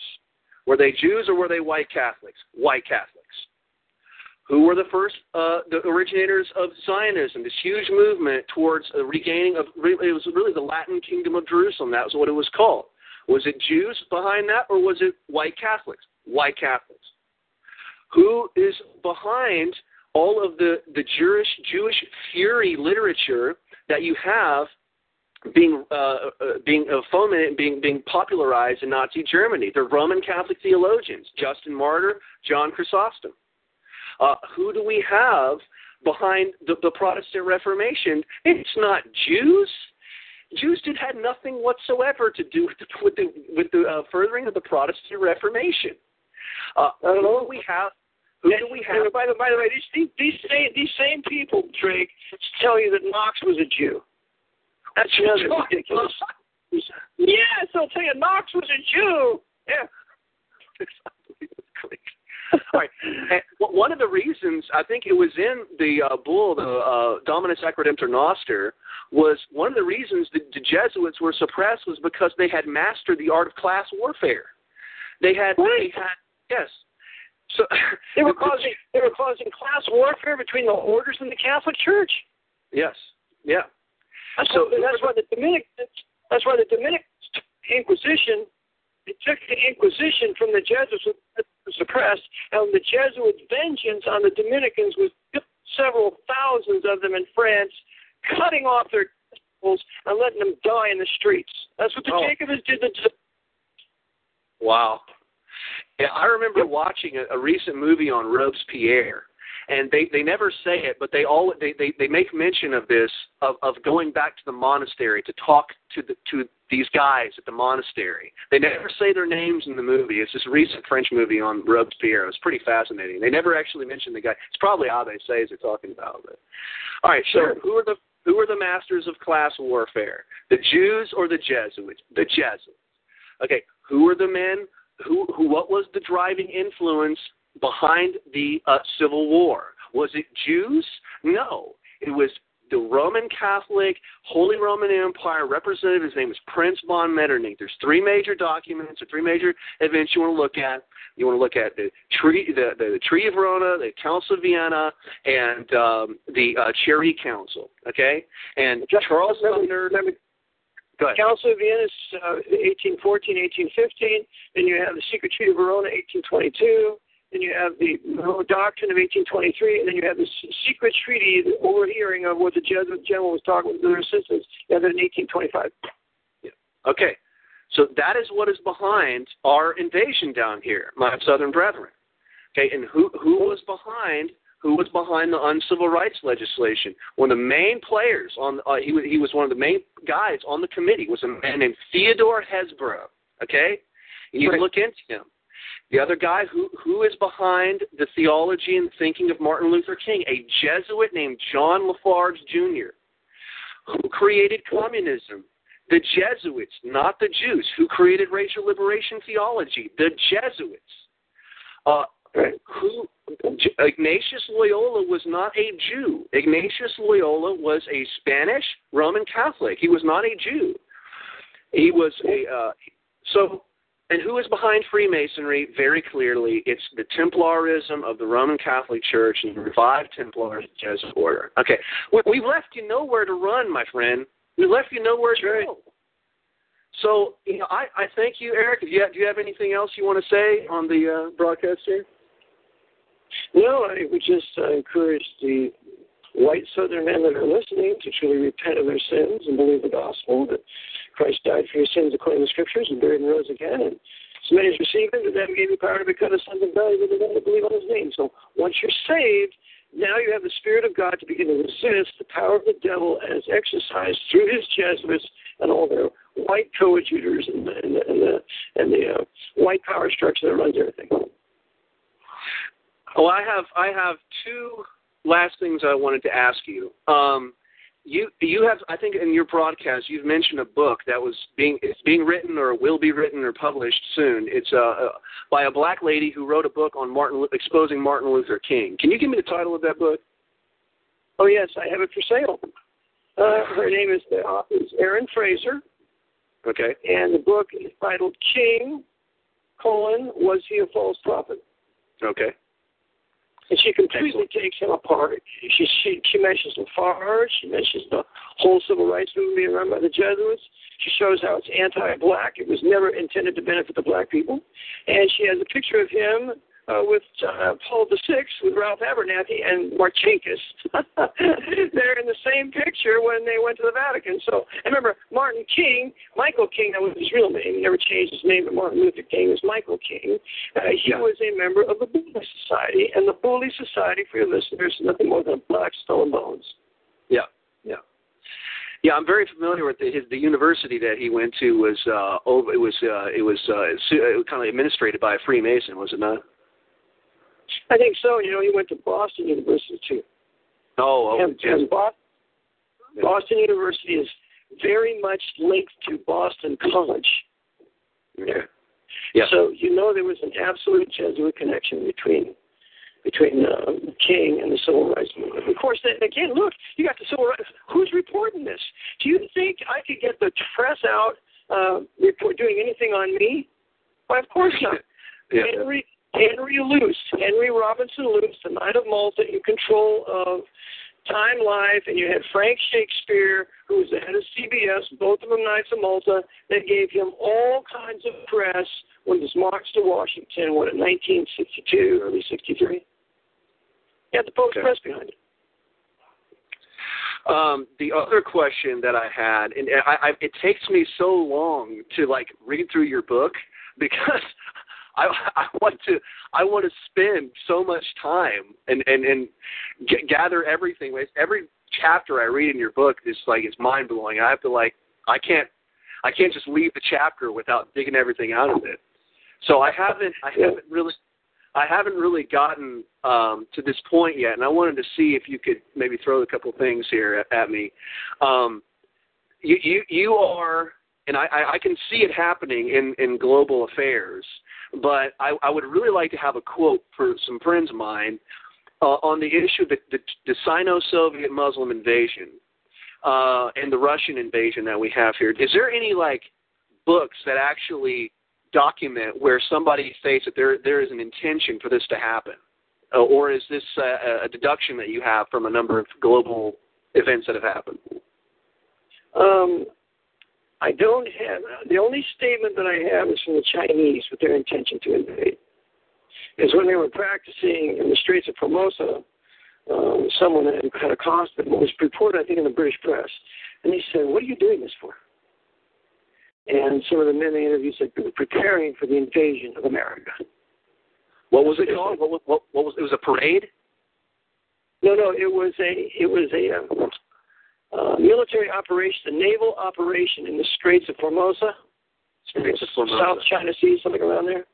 Okay. And they were practicing for their naval practice for invasion. Okay. Someone was questioned by them, and they said, we're preparing for the invasion of North America. I mean, in China right now, they teach Australia as New China. They're going to invade Australia, too.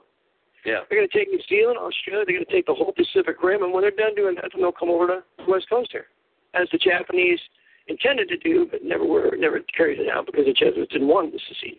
But the Jesuits want the Chinese to succeed, so they will successfully land on the West Coast. I thought I listened to an interview. Go ahead, sir.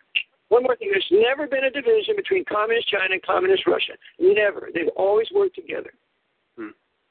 Okay. I don't know of any fights they've had anytime soon. Never. Yeah. I know another interview that you have done, I thought I remember you quoting a book on this about Cuba being used as a platform or kind of a gateway into North America. Did I hear that right? Yeah, that's correct. I mentioned that Cuba is to be a staging base because that was one of the designs of Operation Northwoods. Oh, yeah, that's right. To send an aircraft over there to pretend it got shot down by Cuba and then supposedly foment a war. That was just poppycock. It was the purpose of closing off Cuba, so that it could then be isolated from Americans, so that it could be prepared for a staging base into North America. And that's why they have some large ports there, because they're going to need these ports when the attack comes from Senegal and Mauritania. And by the way, the ports in those African countries are owned and controlled by the Chinese.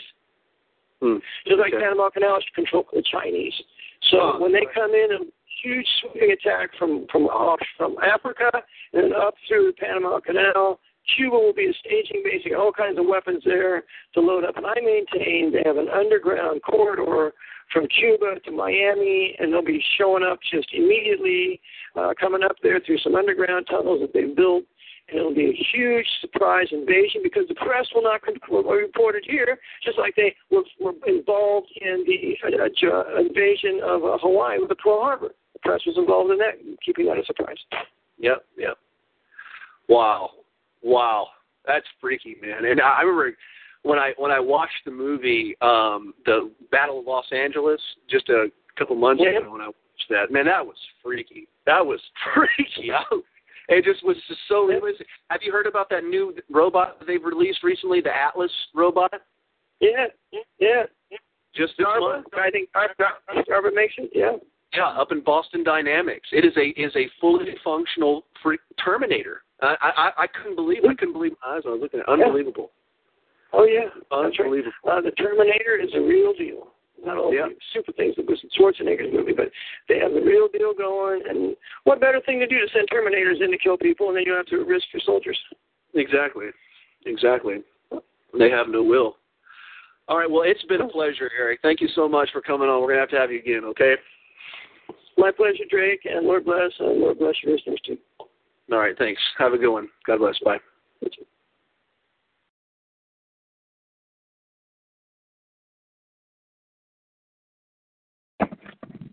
All right, that's some interesting stuff, and I managed somehow not to be interviewed for the last sort of hour of it. So it was very interesting things. I never heard of the tunnels from Cuba to Florida. I wonder about that one.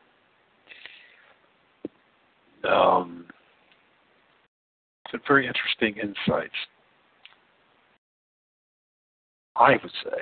And then you talk about Michael Collins Piper, and then that other guy, Hendry or whatever, that was with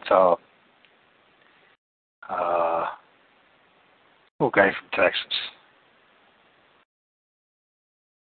I don't listen to that much, so I don't really like him. But Edward Hendry, and it's what's his name? Well, he makes a living blaming everything on the Jews. Can't think of his name now. You know what I'm talking about. He's friends with Alex Jones and all that. Anyways, I thought it was good having it in this series, both sides, if you will, both ends of the spectrum. I don't know if they're saying that Ignatius Loyola wasn't a Jew. I don't know. I know that Spain went through a serious purging of Jews, and would not be surprised if he was influenced one way or the other, or even part of it, the Marano Jews. Regardless of that, I mean, you still have to look at this. I mean, what I see, when you see the Supreme Court justices, you see 6 Roman Catholic, Jesuit-trained Roman Catholics, and you see 3 Jews, Talmudic Jews. I can't think of anything more revealing as far as Satan's system on the earth. But that's how I see it. Am I wrong? Am I an anti-Semite? I don't believe that. I believe that the Semites are the ones being killed in Israel. So, you want to call me an anti-Semite or bigoted against Jesuits or Jews or Roman Catholics or Jews? That's your prerogative. I mean, I know who I am, and I know I don't feel that way. I'm just trying to find the truth. And apparently, these, Rome, according to the Word of God, is the 4th and final empire. So, and then you start looking at these groups, and you realize they have connections. What can one do about it? Is to be honest about it the best that we can, If it doesn't make people happy, then it doesn't make them happy. It's not what it's about anyway. It's not about making people happy. Let's see.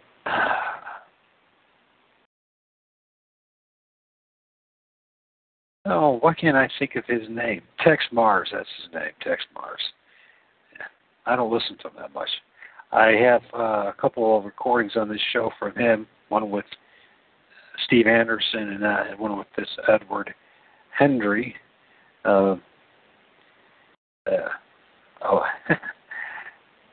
Somebody that I'm very suspicious of myself. So, but I think it's good. Even those that are not, they're maybe disinformation agents or paid shells. I think there's times when it's worth hearing what they have to say. Times.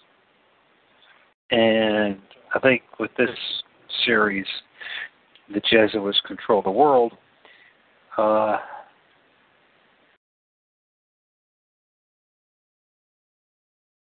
it's of great value, I think, to hear what Eric Phelps has to say, and even the Tex Mars and an Edward Hendry.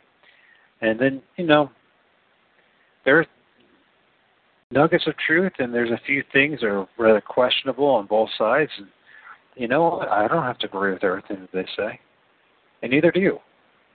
Do you have a better understanding of what we're dealing with? And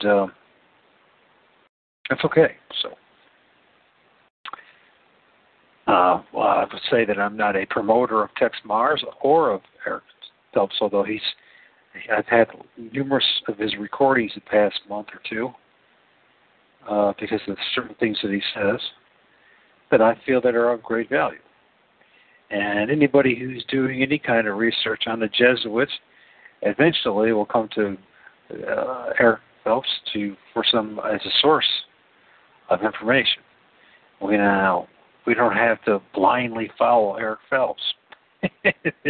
his philosophy and his theology, how he thinks the world should be. But we can certainly learn from him, and so this is we can learn from Jesuits. I even had last night a half an hour recording of a Jesuit propaganda piece. I think it's all important. It starts to build a more fuller, complete picture that the Jesuits really are in control. And it's not just coming from one source. It's come from multiple sources. And where they back their the truth of the fact that the Jesuits were on the show with facts and information, dates, names, and that kind of thing. So, whereas if these people that just blame the Jews all the time for everything, truly struggle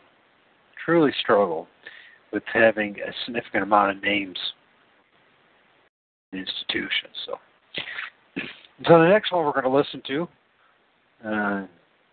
God willing, is Eric Phelps' video, at least the audio part of it, actually all it is an audio, of the Jesuits control the banking system. And this looks like this was a while ago when he did this. But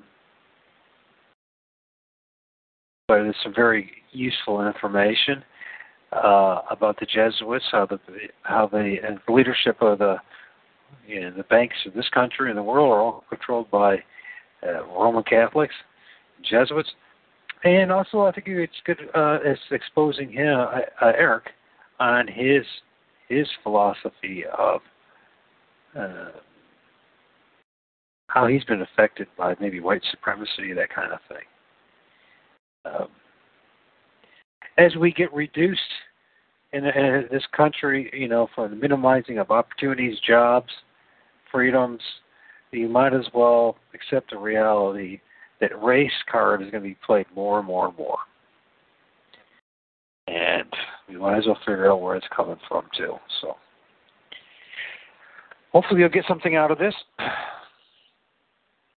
I know I did. Some of the things, his self-promoting stuff that's on this video, a little annoying, but I guess that's what he does, so can't judge a man too hard on that one.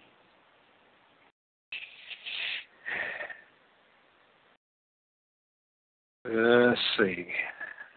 That's not right. You might have to go, what the heck's that? Adobe, what? Sorry about this. Just got...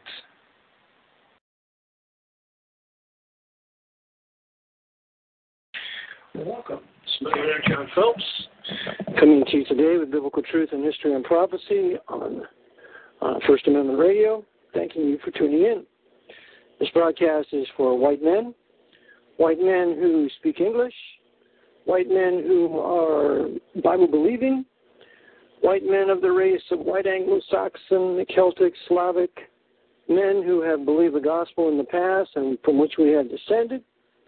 And thus, this broadcast is intended primarily for our edification, even though those of you who may not be of our race, language, culture, and biblical holding can still benefit. But this is the first broadcast that I know of in the country that has this particular stand, and is for the benefit of what I call my people, my white Anglo-Saxon, Protestant, and Baptist peoples, the most discriminated, the most hated, the most maligned people on the face of the earth, especially in North America. And it is time we began to vindicate the history of our fathers. One of the ways in vindicating that history is to go after our great enemies, the Jesuit order, now ruling the papacy and now ruling the United States of America, and having ruled the United States of America for the last at least 120 years. Thus, this is a warfare between righteous white men and wicked white men. The wicked white men being the Black Pope's international Freemasonic white power structure that oppresses every race, every language, and every culture, but oppresses us the most. Therefore, we shall begin today with what the Jesuit order has done to us financially over the last month, in fact, over the last 10 years. And we are going to see that the Vatican is consolidating all of its financial power in North America into a handful of banks that will be fed by the devils, by the Pope's Federal Reserve Bank, which will act as a de facto nationalization of our banks. And when that happens, what we then will have is fascism. Fascism. Well, we shall begin with a passage of Scripture, and that passage is in 1 Timothy 6:10. For the love of money is the root of all evil, which while some have coveted after, they have erred from the faith and pierced themselves through with many sorrows. That's 1 Timothy 6:10. I can remember years ago when I was in English class with that battle axe of a teacher that I had in high school, Miss Best, who was never married and and was very harsh and yet firm in her rules of grammar, for which I'm thankful today. She quoted this particular passage of Scripture, and nobody in the class knew where it came from. I had no idea it was from the Bible. I never read the Bible. I was never taught the Bible at home. I was never taught the Bible in school. This is well after the removal of the Scriptures in 1962. And thus, I was raised in a pagan Roman Catholic culture where we were all ignorant of the Bible, and furthermore, we didn't care. Well, in 1 Timothy 6:10, we learn a maxim here that states that it's the love of money that's the root of all evil. It's not money. Money can be used for good or for evil, just like a gun. A gun can be used for good or for evil, just like a TV. A TV can be used for good or for evil. It's just like a bottle of wine. It can be used for good or evil. It depends on how it's used. And if we use it in moderation, and if we use it with wisdom, as we're exhorted by the Scriptures, it will be for the glory of God. There is nothing wrong with money. And we should labor with our hands that we might acquire money so that we can give to those in need in our family, in our community,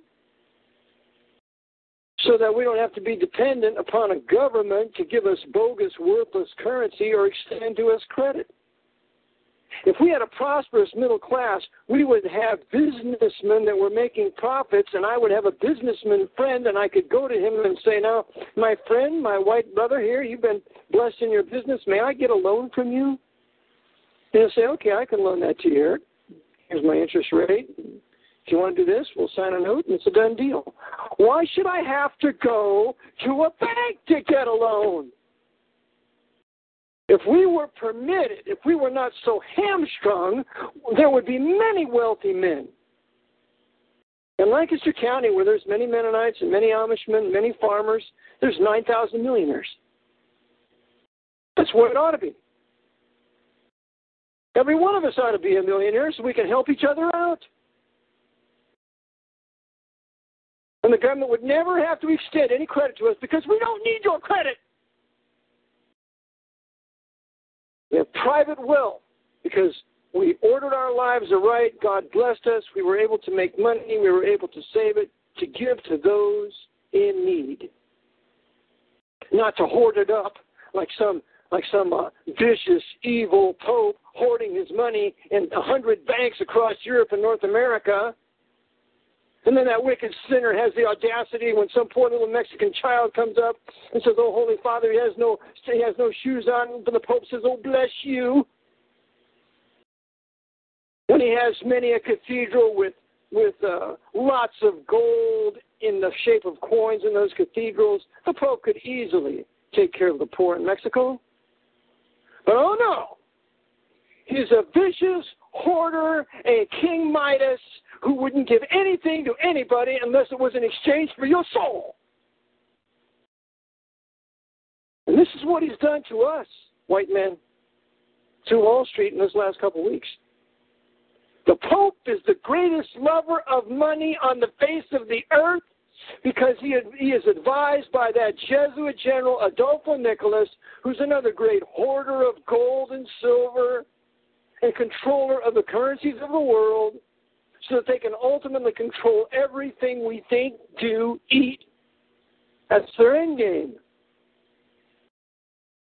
So now, understanding that the papacy has a tremendous love of money, we shall turn to Wiley's fantastic 3-volume work, one of the greatest Protestant histories ever written, called The History of Protestantism, Volume 2, Chapter 8, under the chapter of the Jesuits.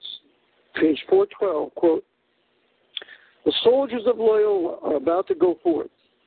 Before beginning the campaign, we see their chief assembling them and pointing out the field on which their proudness is to be displayed. The nations of Christendom are in revolt. It will be theirs to subjugate them and lay them once more, bound in chains, at the feet of the papal see. They must not faint. The arms he has provided them with are amply sufficient for the arduous warfare on which he sends them. Clad in that armor and wielding it as he has been at pains to instruct them, they will expel knowledge as night chases away the day. Liberty will die wherever their foot treads, and in the ancient darkness they will be able to rear again the fallen throne of the great hierarch of Rome. But it is the service. But if the service is hard, the wages will be ample. And the saviors of that throne, as the saviors of that throne, they will be greater than it. And though meanwhile their work is to be done in great show of humility and poverty, the silver and the gold of Christendom, and I say, nay, the world, will in the end be theirs. And they will be the lords of its lands and palaces, the masters of the bodies and souls of its inhabitants. And nothing of all that the heart can desire will be withholden from them, if only they will obey him, the Jesuit general. Unquote. See, my white brethren, the Jesuits want all the gold and all the silver and all the money and all the lands and all the people and all the labor and everything under their control. That's always been their game. And that's what they've done to us Americans now through their power on Wall Street. Now let's take a look at their power on Wall Street, because this is part of the refutation I'm going to be using for a debate that I will be in with a gentleman named Ogner next Wednesday. And he will be putting forth the proposition that the Jews run the New World Order, the Jews run the banking. I will be putting forth the proposition the Jesuit order and the papacy run the New World Order, and the Jesuits rule the banking. Now let's take a look and see. And there's an article on the web called Cluster Stock. The title of it is Treasury Seizing Stakes in 9 Big Banks. We read, well, now we know why the heads of the 9 families were summoned to Washington today, to have capital shoved down their throats. The Treasury will be taking preferred equity stakes in 9 big banks. The WS says, despite the fact that many didn't want the money. Well, who were these banks? Now remember, it's the Federal Reserve that creates credit out of nothing. It's created $700 billion in credit out of nothing with no collateral, and it doesn't need to. Isn't that nice? It's kind of like magic. Yeah, the Federal Reserve boys are magicians. They're financial magicians, and all of a sudden, at the stroke of a pen and at the entrance of a figure, they can create credit, and credit then, when it's used, is transmitted into wealth. Now that, priestcraft. Well, which banks are they talking about? Well, the list is as follows. Number 1, Goldman Sachs, $10 billion. Number 2, Morgan Stanley, $10 billion. Number 3, J.P. Morgan, $25 billion. Number 4, Bank of America, $25 billion. Number 5, Citigroup, $25 billion. Number 6, Wells Fargo, $20 to $25 billion. Number 7, Bank of New York Mellon, $2 to $3 billion. Number 8, State Street, $2 to $3 billion. And number 9 is Merrill Lynch, remembering that Merrill Lynch is now part of Bank of America. So let's take a look at these 9 banking institutions and see now if they're run by the Jews or if they're run by white Gentiles, and white Gentiles that can be connected to the Jesuit order either through education, knighthood, or their affiliation in Cardinal Egan's Council on Foreign Relations. Let's see if we can make a connection here. Well, to begin with, since the Federal Reserve Bank is the one extending credit to these 9 banks, let's take a look at the origin of the Federal Reserve Bank, or some of its affiliations, or some of the men that have been in it. Well, number 1, J. Pierpont Morgan was the super banker for North America from around 1880 to 1913 when he died. J.P. Morgan was a papal knight. J.P. Morgan was an Episcopalian. J.P. Morgan died in a hotel in Rome in a suite that was $500 a day. If J.P. Morgan wasn't busy serving the Pope, what in the name of Christ was he doing in Rome? According to Edmund Paris in his work, The Vatican Against Europe, he mentions that J.P. Morgan was the Vatican banker for America in his day. So it's out of J.P. Morgan that will come the Federal Reserve Bank. Now let's take a look at a former head of the Federal Reserve Bank. The man's name is Timothy Geithner. Timothy Geithner, that's Geithner, is the 9th president of the Federal Reserve Bank of New York. In that role, he also serves as vice chairman of the Federal Open Market Committee. In 1999, he was promoted to undersecretary of the Treasury, and he worked with Robert Rubin, who was one of the Pope's court Jews involved in the Treasury also.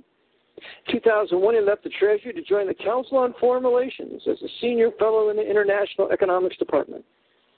He then worked for the International Monetary Fund as a director of the Policy Development and Review Department until moving to the Fed in 2003. In 2006, he became a member of the influential Washington-based financial advisory body, the Group of 30, and the Group of 30 is controlled by the Archbishop of Washington, D.C., just as he controls the Federal Reserve Board of Governors out of Washington, D.C., which includes Ben Bernanke. That little Jew wouldn't do anything without permission from the Archbishop of Washington, D.C., and if he would ever dare cross him, that would be the end of his governorship and probably the end of his life. Remember, it's the Jesuits who are stealing all the gold and all the silver of Christendom, which includes America, according to Wiley. It's Timothy Geithner. Now, the next individual, we see Paul Volcker. Paul Volcker was the head of the Federal Reserve Board. He was a Jew, is a Jew, CFR member. He got one of his degrees at the University of Notre Dame under the tutelage of Theodore Hesburgh. Theodore Hesburgh is one of the most powerful American priests who has ever lived. He's still alive. He's a professor emeritus. He has in excess of 140 earned and honorary degrees.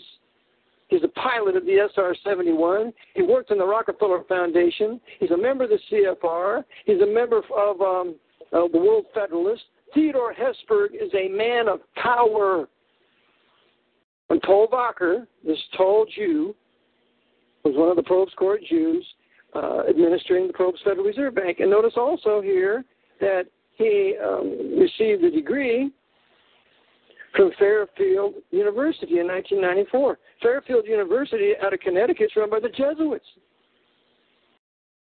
And he also received a degree from Georgetown University in 2007. Georgetown University is run by the Jesuits. Do you see how these Federal Reserve governors are completely under the thumb and direction of the Jesuits, even though they are racial Jews, some of them? Now, let's go to another one.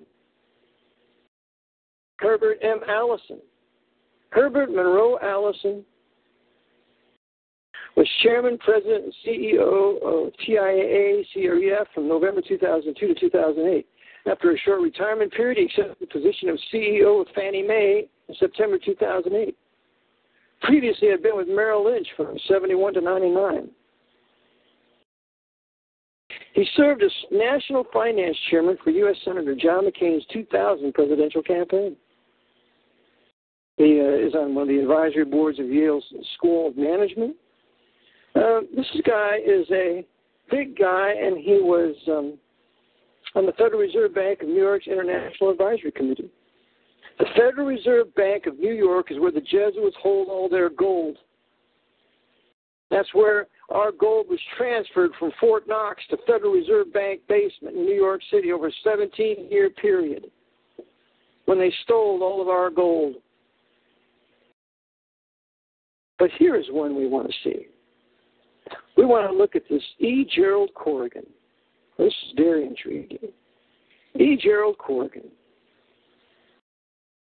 American banker, was the seventh president of the Federal Reserve Bank of New York, vice chairman of the Federal Open Market Committee. Dr. Corrigan has been a partner and managing director in the office of the chairman of Goldman Sachs since 1996. Now, I want to caution you, simply because an organization has a Jewish name, Goldman and Sachs, doesn't mean it's run by Jews. And let's just take a look at the power of Mr. Corrigan here, having been with Goldman Sachs. Dr. Corrigan began his career at the New York Federal Reserve in 1968, where he remained for 25 years, becoming vice president in 1976 and serving as a special assistant to Federal Reserve Board Chairman Paul Volcker in Washington, D.C. Now, what he was is he was Paul Volcker's advisor. He was Paul Volcker's Martin Bormann. He was Paul Volcker's Edward Mandell House. He was Volcker's advisor. And why? Well, let's take a look. Let's look at his education. Dr. Corrigan earned a bachelor's degree in economics from Fairfield University in 1963. Fairfield is a Jesuit, one of 28 Jesuit universities in this country, and it is situated in Connecticut. He received a master's degree in 1965 and a PhD in 1971, both in economics from Fordham University. So this Mr. Corrigan here is an absolute and total Jesuit temple coadjutor, trained by Jesuits, this Irish Roman Catholic, the seventh president of the Federal Reserve Bank of New York, and while Volcker was the head of it, the sixth president, he was advising him. The Federal Reserve Bank is run by the Jesuits, and the Federal Reserve Bank is modeled after the papacy. I quote to you from a book titled Secrets of the Temple, How the Federal Reserve Runs the Country by William Greider, Greider. Simon Schuster. We look on page 55. Richard Syron, S-Y-R-O-N, a vice president of the Boston Fed, who served for a time as special assistant to Volcker, here's another Irish Catholic, suggested that the institutional temperament and structure of the Federal Reserve System most resembled the Catholic Church. It doesn't say the synagogue of Satan. It says the Catholic Church, in which he had been raised. Quote, the system is just like the church. That is, the Federal Reserve System is just like the church. It's probably why I feel so comfortable with it. It's got a pope, the chairman, and a college of cardinals, the governors and bank presidents, and a curia, the senior staff. The equivalent of the laity is the commercial banks. If you're a naughty parishioner in the Catholic Church, you come to confession. In this system, if you're naughty, you come to the discount window for a loan. We even have different orders of religious thought, like Jesuits and Franciscans and Dominicans, only we call them pragmatists, monetarists, and neo-Kantians, unquote. Here it is, the Federal Reserve System likened to the Catholic Church by an Irish Catholic himself who was a special assistant to Paul Volcker. If we look in Abel Manhattan's work, The Vatican Billions, he also tells us that the Vatican has gold stored in the Federal Reserve Bank. Now, I'll tell you, if there were a bunch of Jews running the Federal Reserve Bank, do you think the papacy would allow them to hold its gold if those Jews weren't subordinate to the Pope? No way. No way. If I was the Pope, I wouldn't. Anybody that holds my gold better be my servant than do what I tell him. Otherwise, you're not holding my gold. Doesn't that make sense? Okay. We see that the Federal Reserve is controlled by the Jesuits. It's modeled after the papacy. The Federal Reserve Board, the governor of the Federal Reserve is the Pope. Now, let's take a look at these big 9 banks. We shall review these 9 banks after we come back from station identification. And they are Goldman Sachs, Morgan Stanley, Merrill Lynch, Bank of America, Citigroup, Wells Fargo, J.P. Morgan Chase, Bank of New York Mellon, and State Street Corporation. That's Brother Eric John Phelps, Biblical Truth and Mystery and Prophecy.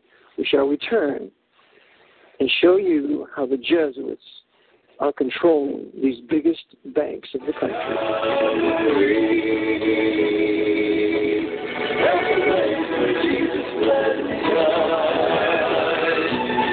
Amen.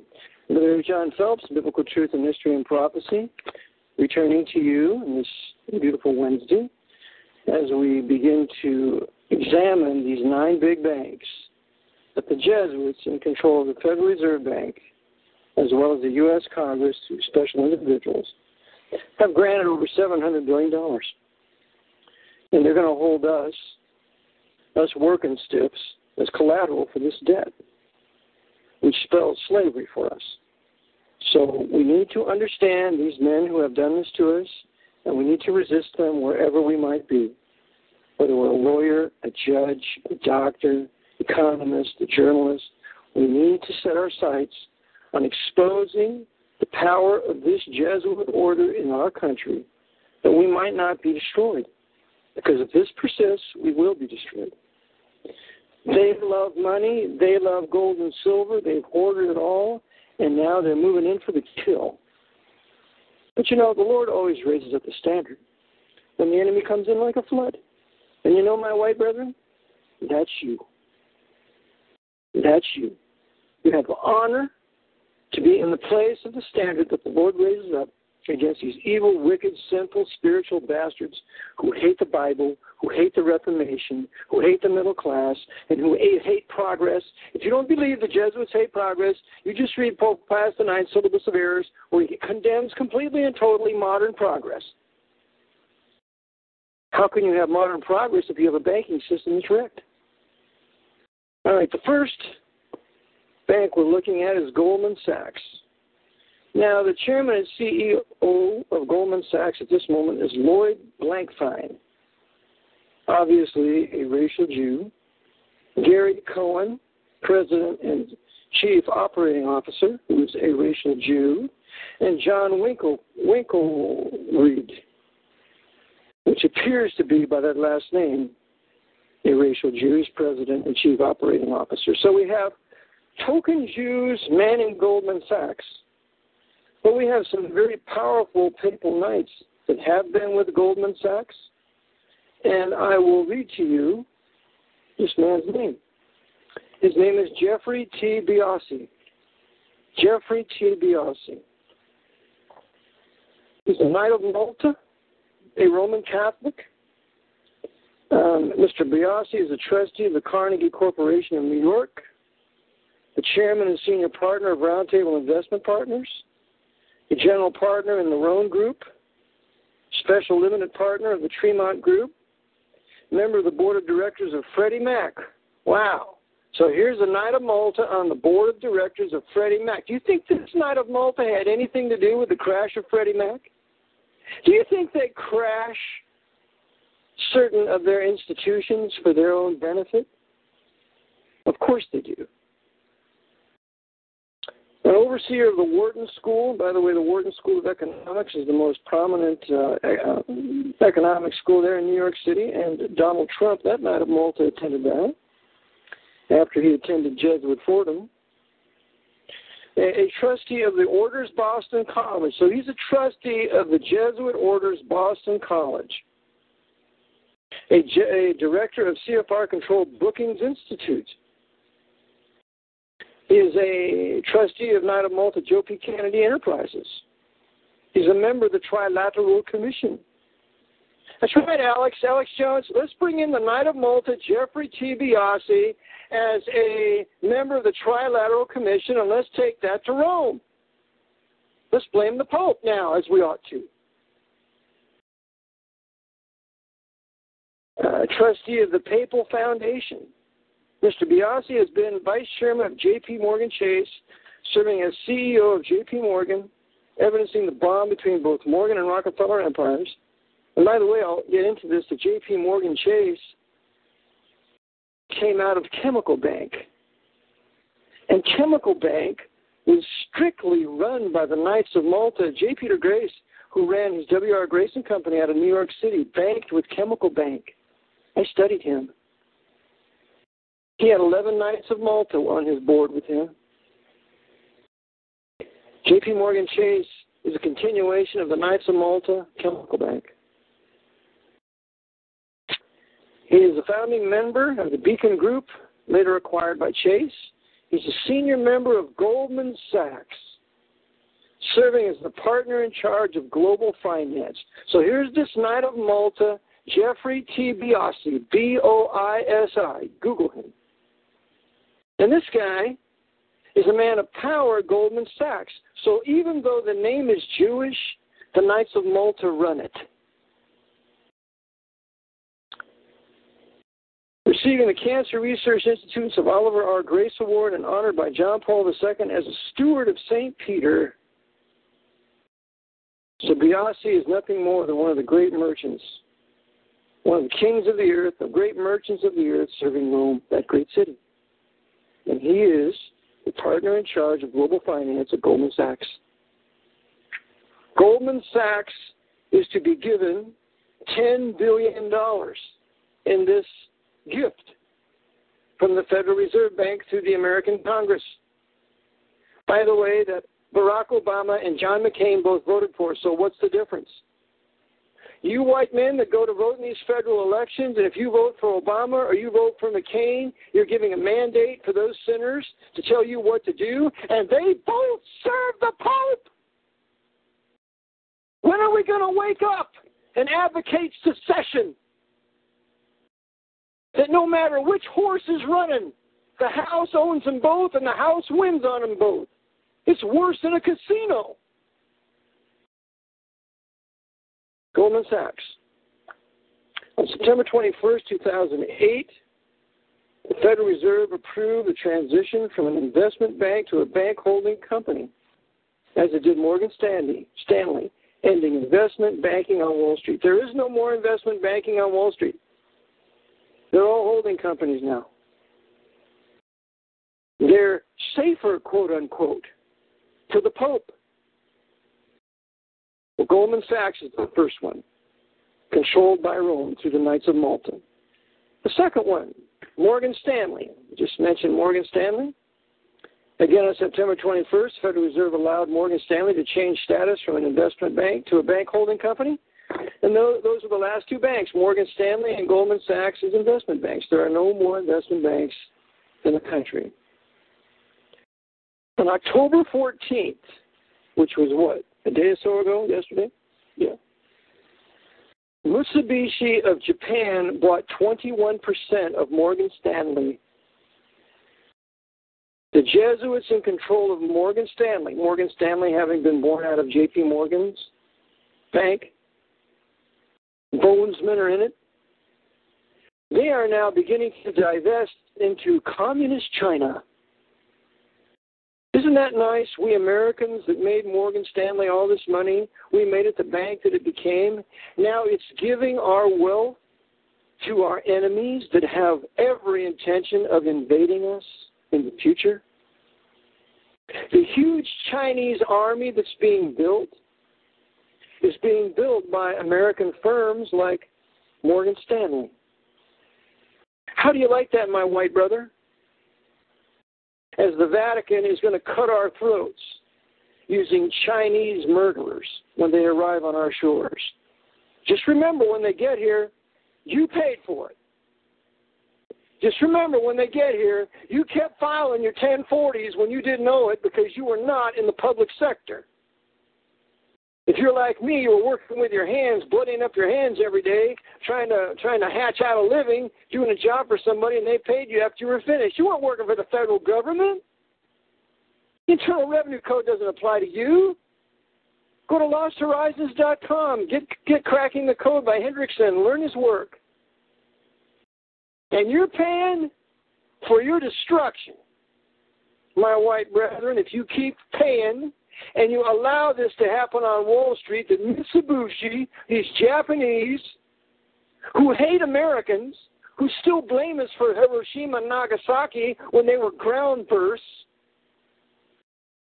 assembled by the Jesuits on the ground in Japan and then detonated with the aid of the Japanese high command so we could be blamed for it, while Curtis LeMay's B-29s flew overhead and dropped the magnesium flash bombs laced with uranium and plutonium, while the Jesuits were on the ground flipping the switch and were shielded underneath the devices, and then when they emerged unscathed, why they attributed their survival to a miracle of the Virgin Mary. And the Japanese people can't wait to invade us and get even for Hiroshima and Nagasaki because they offered terms of surrender that were fair, and the Jesuits in control of the U.S. government said no way because they had to create the airborne nuclear war hoax. Well, Mitsubishi is getting our wealth. And the capital, and in 2007 there was a capital infusion from China of $5 billion, so that by 2010 China would own 10% of Morgan Stanley shares. So the Japanese will control 21%, the Chinese will control 10%. I would say that they have controlling interests nearly in Morgan Stanley. And who were the traders at Morgan Stanley who did this? Well, one of them is John T. Mack. John T. Mack, this Irishman, this white Gentile, actually he's a Greek Orthodox. He's chairman and CEO. So Morgan Stanley is run by a white Gentile, not a Jew. And a white Gentile that is beholden and subservient to the Pope of Rome. John T. Mack was protected. He was shielded from questioning. When the SEC investigators interviewed Mack on August 1st, 2006. So he's protected. Mack is untouchable. He won't be tried for treason. He's untouchable. He's an insider trader. And that insider trading, that evil dishonesty was carried over in selling off our assets to China and Japan. Are you getting mad yet? Are you white men getting angry yet at what's being done to you and your families and your wives and your children? Look at your little boys. Look at your little girls. And ask yourself, do they have a future here? And if the answer is no, we have to do something about it. Or just go down and buy some manacles at the hardware store and put the chains on our children's ankles and tell them to get used to it.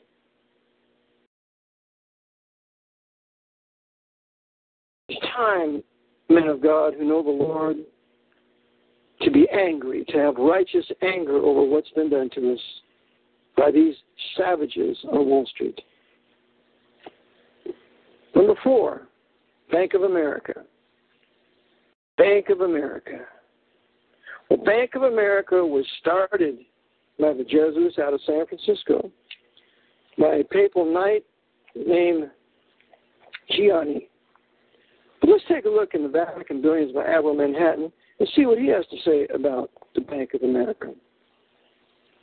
Well, he writes on page 184, quote, "Even more telling is the fact that 50 years ago they, the Jesuits, furnished A.P. Gianni, Giannini, an Italian promoter, with half of the starting capital for the Bank of America. Today, the Jesuits still own 51% of the stock," unquote. Now, this was in San Francisco. I was raised near San Francisco, and this was on North Beach. Well, North Beach is where they have all the strippers. And when I was unsaved and in high school, my buddies and I used to go over to North Beach and try to sneak in and watch the strippers. Well, it's all run by the Vatican. That's where the Bank of America originated, on North Beach. And Chiniquy says in his book, 50 Years in the Church of Rome, that the Jesuits were in control of San Francisco since no later than 1850. And since Wells Fargo, which we will be examining a little later, that originates in San Francisco, the Jesuits run Wells Fargo too. And with the merger of Wells Fargo and Wachovia, now it's another super bank, and we're going to see that then the Bank of America and Wells Fargo are going to be working together. Oh, what a deadly web we weave when we practice to deceive. What a banking system we are creating from which no one will be able to escape. And our IRS will have so much wonderful absolute power in auditing people because they will all have to go. They will have to go into these huge systems, and they don't have to go through all these multitudinous banks that people have their money in. It'll only be a few banks. Are you getting angry yet? Are you being bothered yet, my white brethren in Christ? We'll go on. Navarro, Manhattan. He says here on page 191. Well, I'll go to 190. The tiara, however, far from reaching the poor of the world, somehow ended up as a private possession of the ablest ecclesiastical financial wizard of America, Cardinal Spellman. Cardinal Spellman was trained by Jesuits. Cardinal Spellman had a special room over here at Jesuit of Isaac Jacques here in Warnersville, Pennsylvania, room number 3. He was the abject tool of the Jesuit order, and that's what made him a financial wizard. It's because the Jesuits are the financial wizards.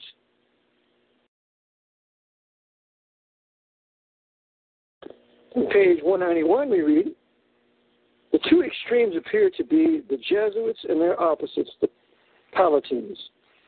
The pugnacious Jesuits, about 8,000 in the U.S. alone, out of 35,000 in the order, by 1983-84, had increased their income to between $300 to $350 million, and were the controllers, even if tangentially, of the biggest bank in the world, the Bank of America, unquote. Well, the Jesuits indeed control the biggest bank in the world, the Bank of America. It became the biggest bank in the world by 1945. The Jesuits provided the capital for its startup and own now, I would say, over 51% of the stock. They run Bank America. And the Bank America card that we used to take, those of us who are a little older, it's now the Visa card. The Visa card is the Jesuit Bank America credit card. Welcome to Jesuit USA. And by the way, the acrostics involving Visa come out to 666, too. Well, continuing on, who's the head of the Bank of America? Why, he is a white Gentile named Kenneth D. Lewis. Kenneth D. Lewis. The Bank of America also has many, many branches. You can check it out. But another have working in it. There's a guy by the name of John Thane. John Thane used to be with Wachovia. Now he's a big kingpin in the Bank of America. Bank of America acquired Fleet Boston in 1999, I believe. In 2004, Fleet Boston was acquired by Bank of America. It acquired Nations Bank, and Bank of America merged into the new Bank of America in 1998. Do you see how the Jesuits are controlling all the mergers? They're consolidating all their financial power into the hands of a few banks that they control. And John Thane, he is now the current president of Global Banking, Securities, and Wealth Management of Bank of America.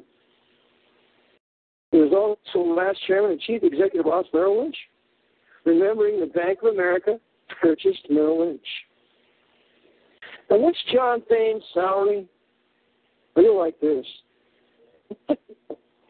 $83 million the Federal Reserve notes. Previously, Mr. Thane held management positions at the New York Stock Exchange, CEO This papal knight, this Roman Catholic, was the CEO of the New York Stock Exchange. And Goldman Sachs, president, chief operating officer, chief financial officer, he amassed 300 million Federal Reserve notes in Goldman stock. It was widely believed that Mr. Thain was also a front runner to head Citigroup. Merrill Lynch and Citigroup sought new leaders.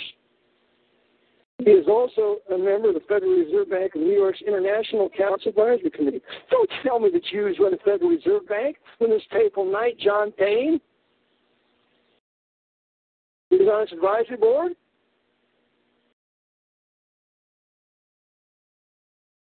John Thain graduated from Yale University. He grew up in Antioch, Illinois, earned a bachelor's degree in electrical engineering from MIT, MBA from Harvard Business School. John Thain is a slave of the Pope, and he's also a member of the board of the National Urban League, which is the Pope's design to give preferential treatment to the blacks in the country. And I have a picture in my book of the head of the Urban League standing with Cardinal Spellman and Jesuit John Lafarge. You see, the Jesuits just use the blacks. They don't want to have it better. They're just using them to wreck the white race. And so this guy is a member of that same Urban League. John Thain. Kenneth D. Lewis. Kenneth D. Lewis, another papal knight, head of Bank of America. These are Jesuit men of power. And the founder of Bank of America is A.P. Gianni, an Italian Roman Catholic who you need to check out. Amato Gianni. And remember also the Bank of America purchased Countrywide Mortgage, Countrywide Financial. And Countrywide Financial, I maintain, was deliberately crashed so that it could be purchased for pennies on the dollar by Bank of America. Why do you think Countrywide Morgan extended loans, mortgages to blacks and Mexican Roman Catholics who couldn't pay the mortgage? They weren't doing it to be nice. They were doing it to justify the bankruptcy or the coming bankruptcy of Countrywide, so rather than let it go bankrupt, Bank of America could buy it for pennies. That's just what the Jesuits do. We need to learn their designs. Well, that's Bank of America. So we've covered Goldman Sachs, we've covered Bank of America, we've covered Morgan Stanley, we've covered the Federal Reserve, and we will continue tomorrow with the 4 banks yet to be covered. I'm sure you will be intrigued. But some of these men in the banks have actually been trained by Jesuits at their institutions and run it for the Jesuit order.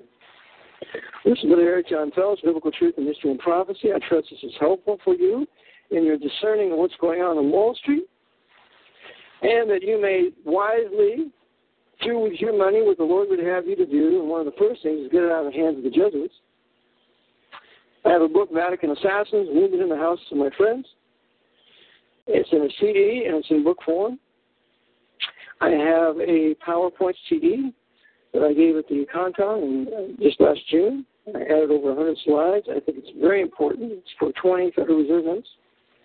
I have the Engineer Corps of Hell for 10. I have my Jesuit Watch newsletter, well, my second one will be going out here shortly, within a week or so.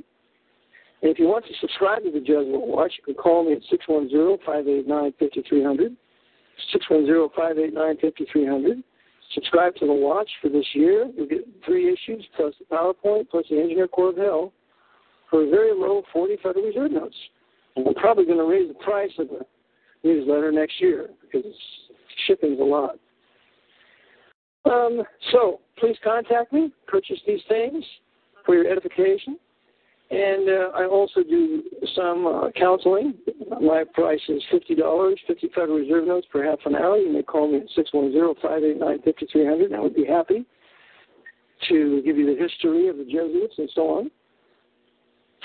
Now I request, and if you also, you may go to biblio.com and order my book. Just go to Biblio. You can order it with PayPal, or go to AD1611reformation.com and order it there. And you may also support First Amendment Radio. Now, I've not been able to talk about Brother Nicholas too often, but I want to tell you, Brother Nicholas is one of the most generous men I've ever met. He never, ever tells me what to preach or teach. He questions some things sometimes. He's kind enough to have this broadcast because I could never pay for it. So please, before you get anything from me, send a donation to First Amendment Radio. Brother Nicholas, and thank you for the broadcast. This is Brother Eric John Fellows, Biblical Truth and History and Prophecy. I shall return tomorrow, Lord willing, and finish up Jesuit banking. Amen. Well, welcome, Brother Eric John Phelps, coming to you today, this beautiful Thursday.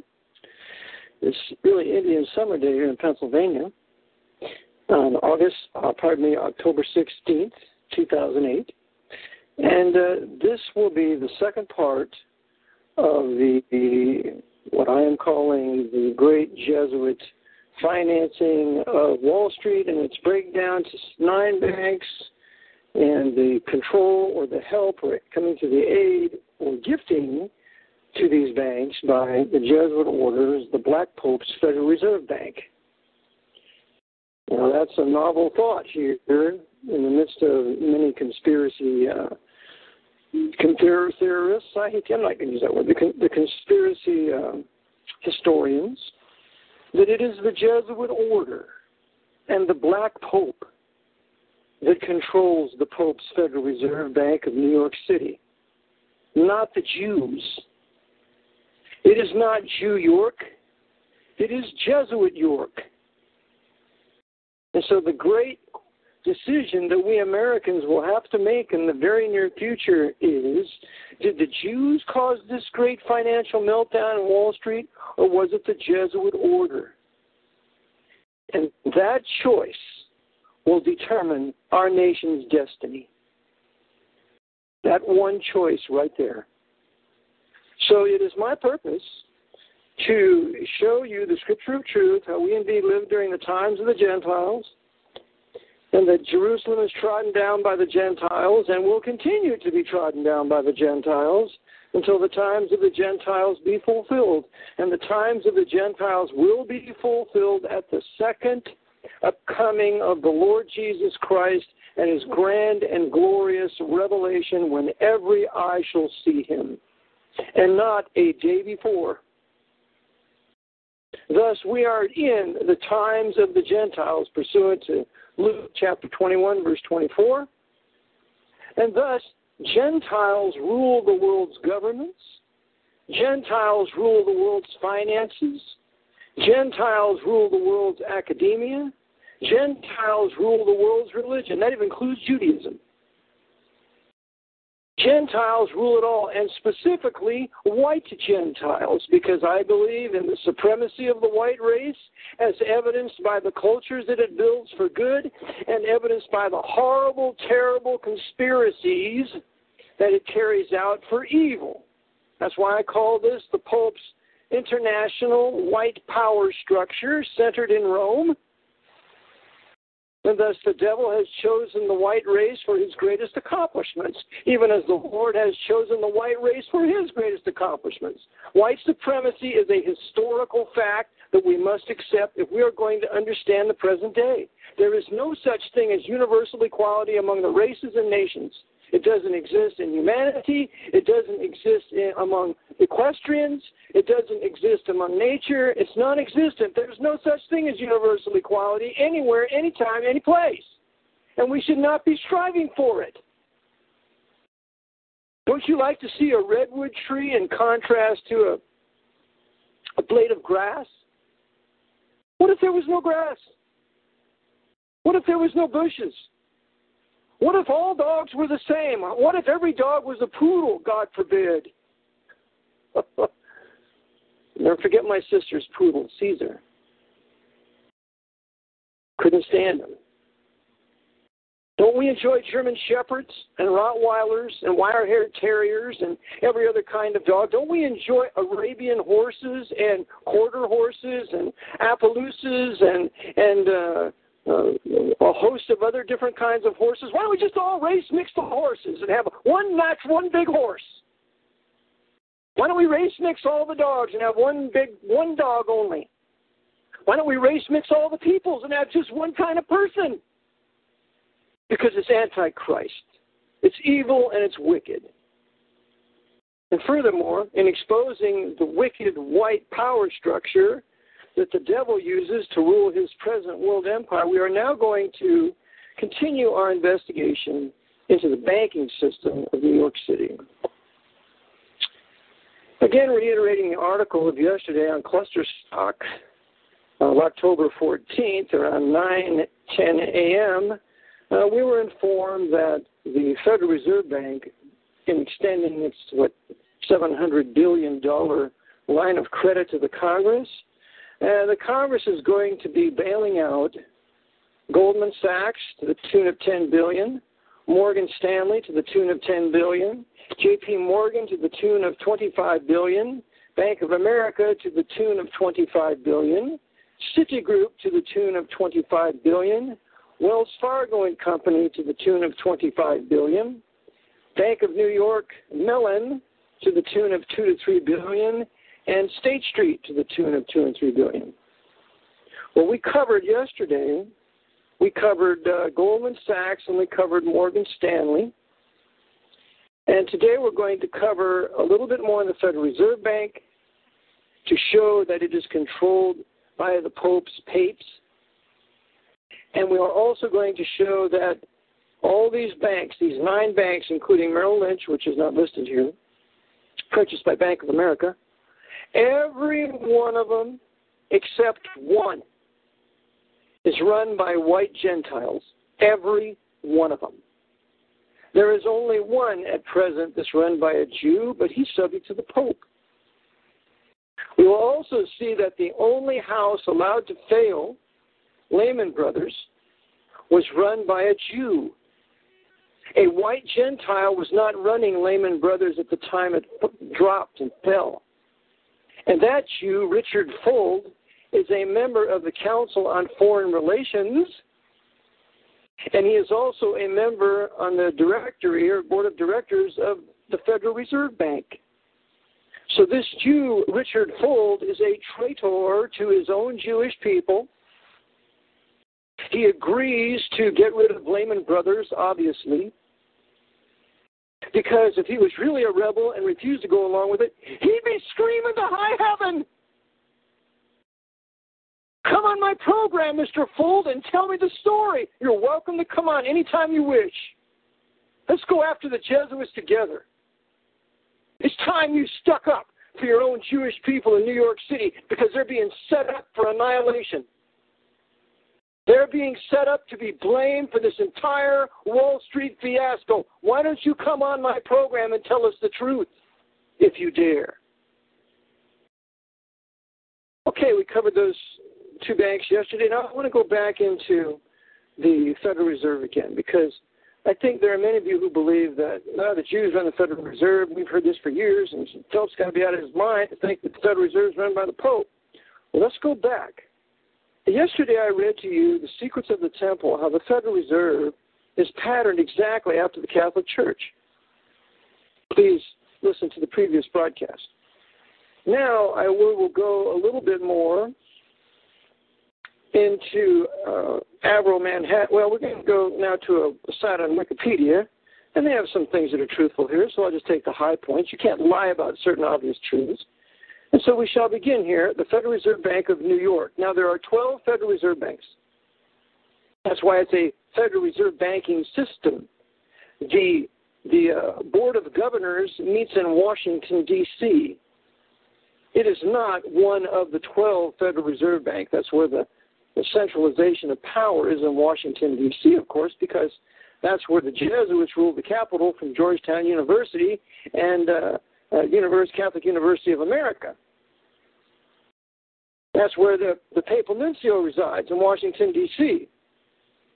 Georgetown University is just 4 miles away from the capital. Georgetown rules the capital. Georgetown rules the Federal Reserve Bank, the Board of Governors. And Fordham University, in conjunction with 2 other universities, Jesuit universities, run the New York Federal Reserve Bank of New York. And the Federal Reserve Bank of New York, one of the 12, it's the greatest of the 12, because it's there that the Jesuits have their gold hoard. Remembering, as we covered yesterday in 1 Timothy 6:10, the love for the root of all evil. For the love of money is the root of all evil. It's not money, it's the love of it. When you love money, you'll do anything for it, then you're an unsaved, wicked sinner doomed for hell. And that's what these wicked, unsaved Jesuit sinners doomed for hell are doing. They'll do anything for money, and they'll steal everything they can get their hands on. And they've done it to our wealth here in America. So it's time we woke up, white men, for whom the broadcast is for, and realized the Jesuit order, those wicked white Gentiles, have taken our wealth from us. Now, Federal Reserve Bank of New York is the most important of the 12 Federal Reserve Banks of the United States. It is located at 33 Liberty Street, New York, New York, with a secondary office in Buffalo, New York. Does that ring a bell with any of you? I remember when I was passing through Lower New York, and I stopped by a Catholic church to visit it, because one of the things I do is I go in every Catholic church I can see, and I check out all the symbolisms. I check out its design. I see if the Jesuits are involved. I check out the Vatican Empire. The churches are not churches. They're ambassador suites, for lack of a better term. So as I check out the empire, I check out their various hotels. Well, I talked to one priest in there, and we got to talking about the Jesuits, and he said the Jesuits are very powerful in Buffalo. So I went and checked it out. And lo and behold, I found that there is a college in Buffalo by the name of Canisius College, named after a famous German Jesuit. So now in the Federal Reserve Bank of New York City is not only under the aegis of Fordham University in the Bronx, but it is also near and in the same region of the Jesuit Canisius College, of which Hillary Clinton has spoken at many times. Continuing. It is responsible for the 2nd District of the Federal Reserve System, which encompasses New York State, the 12 northern counties of New Jersey, Fairfield County in Connecticut. Why would they add Fairfield County in Connecticut? Isn't that a little bit out of the way? Well, it just so happens there's a Jesuit university in Connecticut in Fairfield County called Fairfield University. Is this beginning to make sense to you now? A little bit?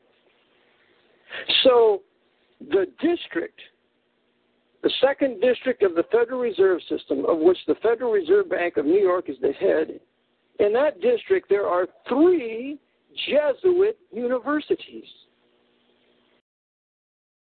And those Jesuits, you can know, are educating the young who are going through their universities to ultimately man the Federal Reserve Bank, and we will see them in a few minutes. Remember, the Jesuit universities are the military fortresses from which they conquer a country in which they're situated. Continuing on. The New York Fed was opened for business on November 16, 1914, under the leadership of Benjamin Strong, Jr., who was previously president of the Bankers Trust Company. He led the bank until his death in 1928. The bank grew rapidly during the early years, necessitating a need for a new home. 33 Liberty Street. And by the way, we'll get back to Benjamin Strong in a minute. A public competition for design of the building, and they said the bank was moved to its current location in 1928. 1 year before the stock market crash, 1 year after the creation of the American language, the American tongue of the Sovereign Military Order of Malta. So Archbishop Patrick Cardinal Hayes of New York City creates the Knights of Malta here in America in 1927. 1928, the Federal Reserve Banks moved to the heart of New York City on Liberty Street. 1929 comes the crash, thanks to Roman Catholic Knight of Malta Joe Kennedy, one of the 3 Irish short sellers. You see how the Vatican so cleverly and cunningly sets its trap and then springs it, and nobody knows who sprung it? Continuing, the Federal Reserve Bank of New York maintains a vault that lies 86 feet below sea level, resting on Manhattan bedrock. By 1927, the vault contained 10% of the world's official gold reserves.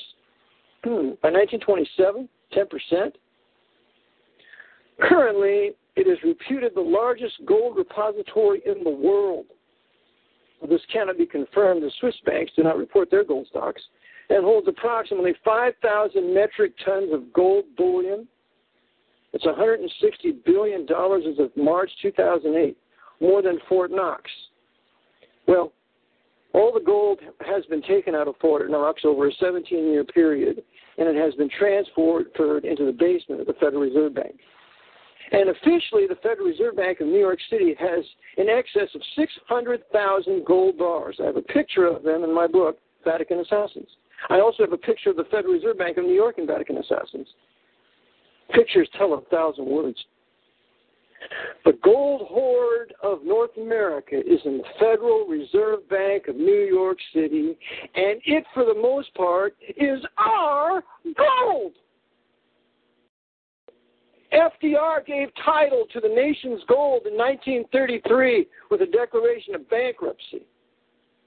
That dirty Freemason, apostate Protestant sinner. And it wasn't long after World War II, when the Jesuits started moving it out of Fort Knox right into the Federal Reserve Bank in New York City. And Dr. Peter Beater exposed this in around the 1970s, how Fort Knox had been robbed, how there was only junk gold in it, and it was all covered up. You need to get some of Dr. Peter Beater's audio letters concerning Fort Knox. And Dr. Peter Beater was a Roman Catholic who blew the whistle. Okay, so we have this gold hoard in the Federal Reserve Bank of New York City. Now, in Avril Manhattan's great work, The Vatican Billions, written in 1983, we read on page 206. Well, we'll read a couple of verses before here, lines before. Similar concerns in which the Vatican's millions were invested and reinvested existed practically all over Europe. We have already glanced at the industrial, commercial, and financial concerns with global ramifications. The Vatican, as we have already reiterated, has large investments with the Rothschilds of Britain. Who runs who? The Rothschilds of Britain or the Vatican? France and America. With the Hambros Bank, that is white Gentile, Knight of Malta. With Credit Suisse, that is white Gentile in London and Zurich. In the United States, it has large investments with the Morgan Bank. Remember, Ben Strong was with the J.P. Morgan when they set up the Federal Reserve Act, when they drew it up at Jekyll Island. Benjamin Strong was J.P. Morgan's agent to Jekyll Island. And according to Edmund Paris, J.P. Morgan was the Vatican's banker for North America.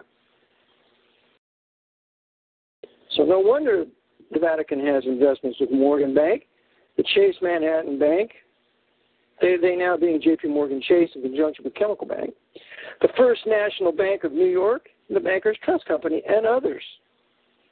The Vatican, as we have already seen, has billions of shares in the most powerful international corporations such as Gulf Oil, Shell.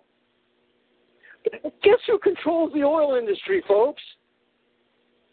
It's the Pope. He also controls Saudi Arabia. He controls OPEC. He controls Venezuela. He shut down our oil reserves in North America.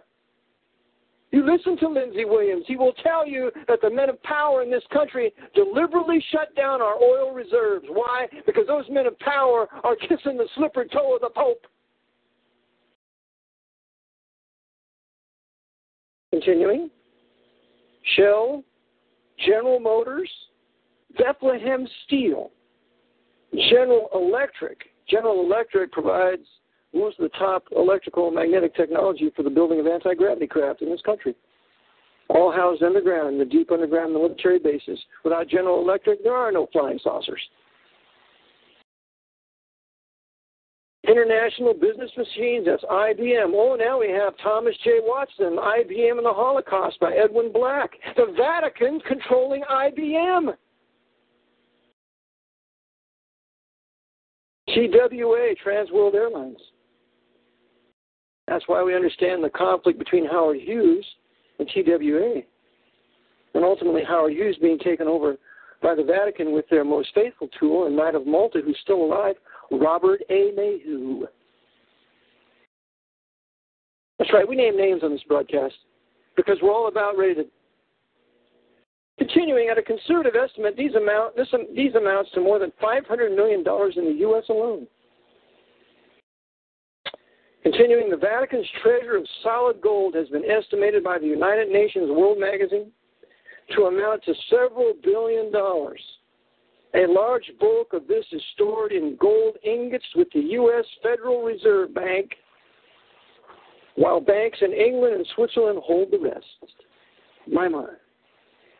Now, do you think the Pope would store his millions, billions in gold in banks that he didn't control? Do you think that he would allow accursed Jews that the Vatican has murdered for the last 1,500 years, that were his enemies? Do you think he would allow them to hold his gold? Why, it's absurd. It's the Pope's Federal Reserve Bank, and the Jews involved with it are just his court Jews, just his Hofjuden.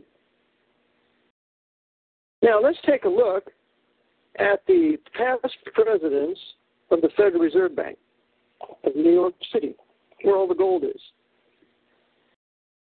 The first one was Benjamin Strong, Jr. He's a white Gentile. He was J.P. Morgan's man at Jekyll Island in the drawing up of the Federal Reserve Act.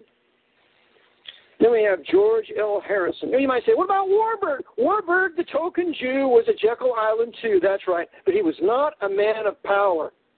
Just like in the Mafia. Meyer Lansky was the mere treasurer for Lucky Luciano. Lucky Luciano tells us in his book, in the last will and testament of Lucky Luciano, Lansky didn't have a vote because he wasn't Sicilian. The devil always uses brilliant Jews to support his white Gentiles in any endeavor. But these Jews don't rule. Why? Because it's the time of Gentiles. They are the tail of all nations, Deuteronomy 28. And this works out perfectly in an objective analysis of history. Benjamin Strong. Number 2, George I. Harrison, 1928 to 1940. Another white Gentile. Alan Sproul, 1941 to 1956, another white Gentile. Alfred Hayes, 1956 to 1975, another white Gentile. Paul Bacher, 1975 to 1979. Oh, he's a Jew? Oh, sure he is. But he's a member of the Pope's CFR. And I believe he has an honorary degree from Jesuit Georgetown University. Paul Bacher kisses the feet of the Jesuits at Georgetown University, and thus it's the Jesuits of Georgetown University through Paul Bacher that are advising Barack Obama. Because Barack Obama said one of his advisors is Paul Bacher. The Jesuits are secretly backing Barack Obama, and they are openly backing John McCain, which we shall comment on at another broadcast tomorrow specifically. Anthony M. Solomon, 1980 to 1985. Here's another Jew, but he's a member of the CFR. Brother Eric should be back and just heard the introduction here. Shall we turn up the station and get notification?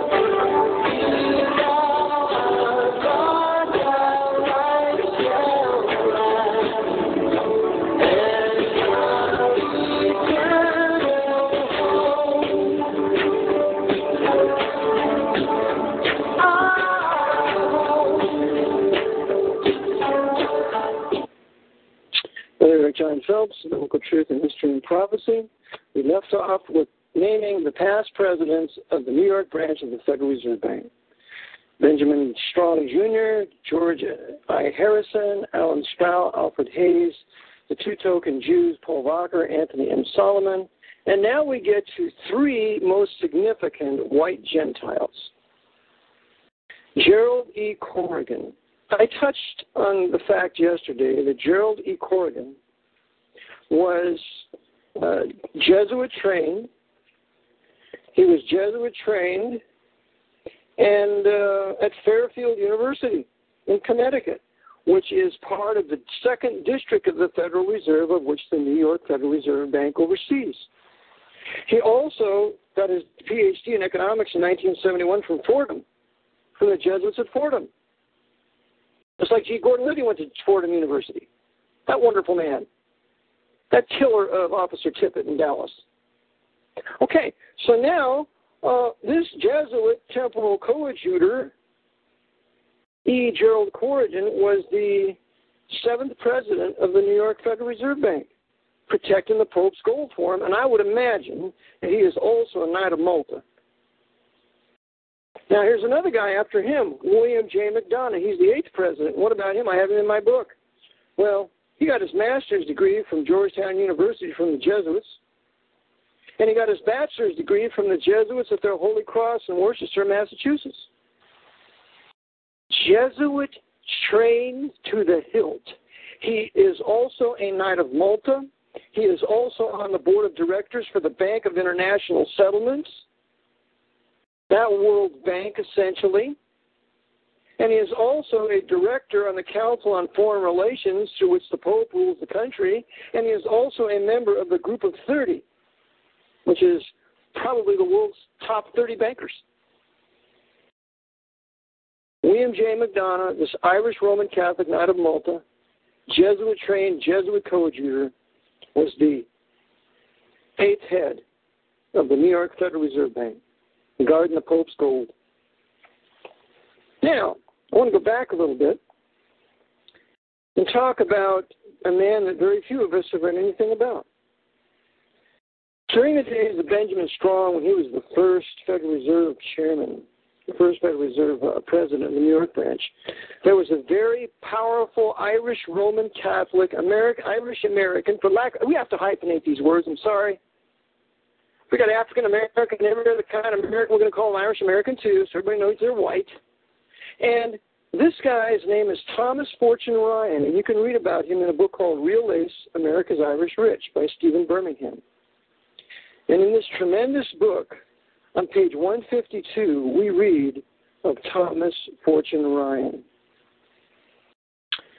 Ryan had ordered Baruch to get Duke, and at one point became so alarmed at the possibility that he would actually succeed that he rushed into Baruch's office saying, "I want to annoy them, not ruin them." But I knew he was pleased, Baruch commented. The result of the tobacco war, with stocks in the various companies being driven up and down by the two opponents and their hired manipulators, was that both Duke and Ryan ended up making huge profits, and both men were pleased. Ryan's operations went on to extend into coke, coal, oil, lead, and typewriters, namely Royal typewriters. I had one of those once.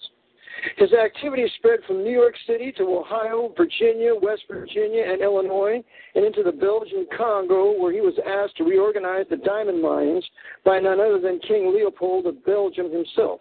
And remembering that King Leopold II of Belgium organized the mutual annihilation of 10 million Belgian Congolese blacks. Hey, you black folks, you might be listening. That shows you how much the papacy loves you. They love to kill you. And King Leopold II is a classic example of this. And there's a book you need to read called King Leopold's Ghost. It tells of this mass murder of over 10 million blacks in the Belgian Congo. It goes on here on page 152. Ryan had ordered Baruch to get Duke, and at one point became so alarmed at the possibility that he would actually succeed that he, look, I already read that, pardon me.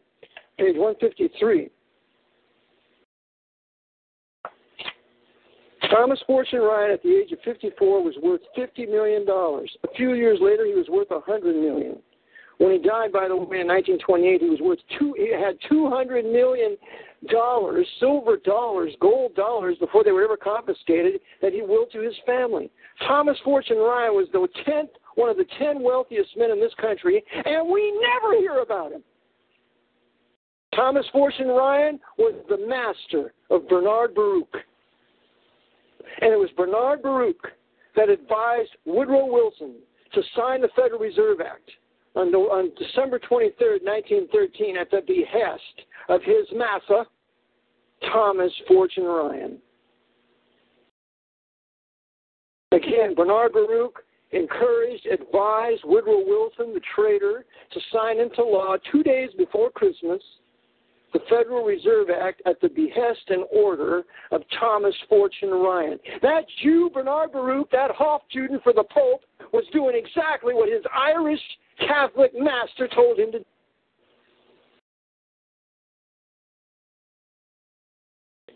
So that's real ace. Now, we touched Bernard Baruch, Corrigan. Now that's the portion I have today on the Federal Reserve Bank. The Federal Reserve Bank is run by the Pope for the benefit of the Pope to restore his New World Order, which is nothing more than a reversion back to the Pope's Dark Ages, in the words of Aleister Crowley, that he was for a feudal government run by initiated nobles.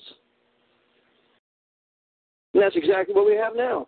The New World Order is the Pope's Dark Ages restored, overseen and run by high-level Freemasons, Knights of Malta, and any other order, the Constantinian Order, the Knights of St. Grady, all by initiated nobles. And those of us who are not in the club, we're nothing. As much as I can't stand the filthy mouth of George Carlin and all the profanity that he used, that summation that he gave that one night was absolutely right on target. He could have only improved it if he would have said, and they are the Pope's Roman hierarchy overseen by the Jesuit order. But that would have got him killed within 24 hours. So the Federal Reserve Bank is run by Rome.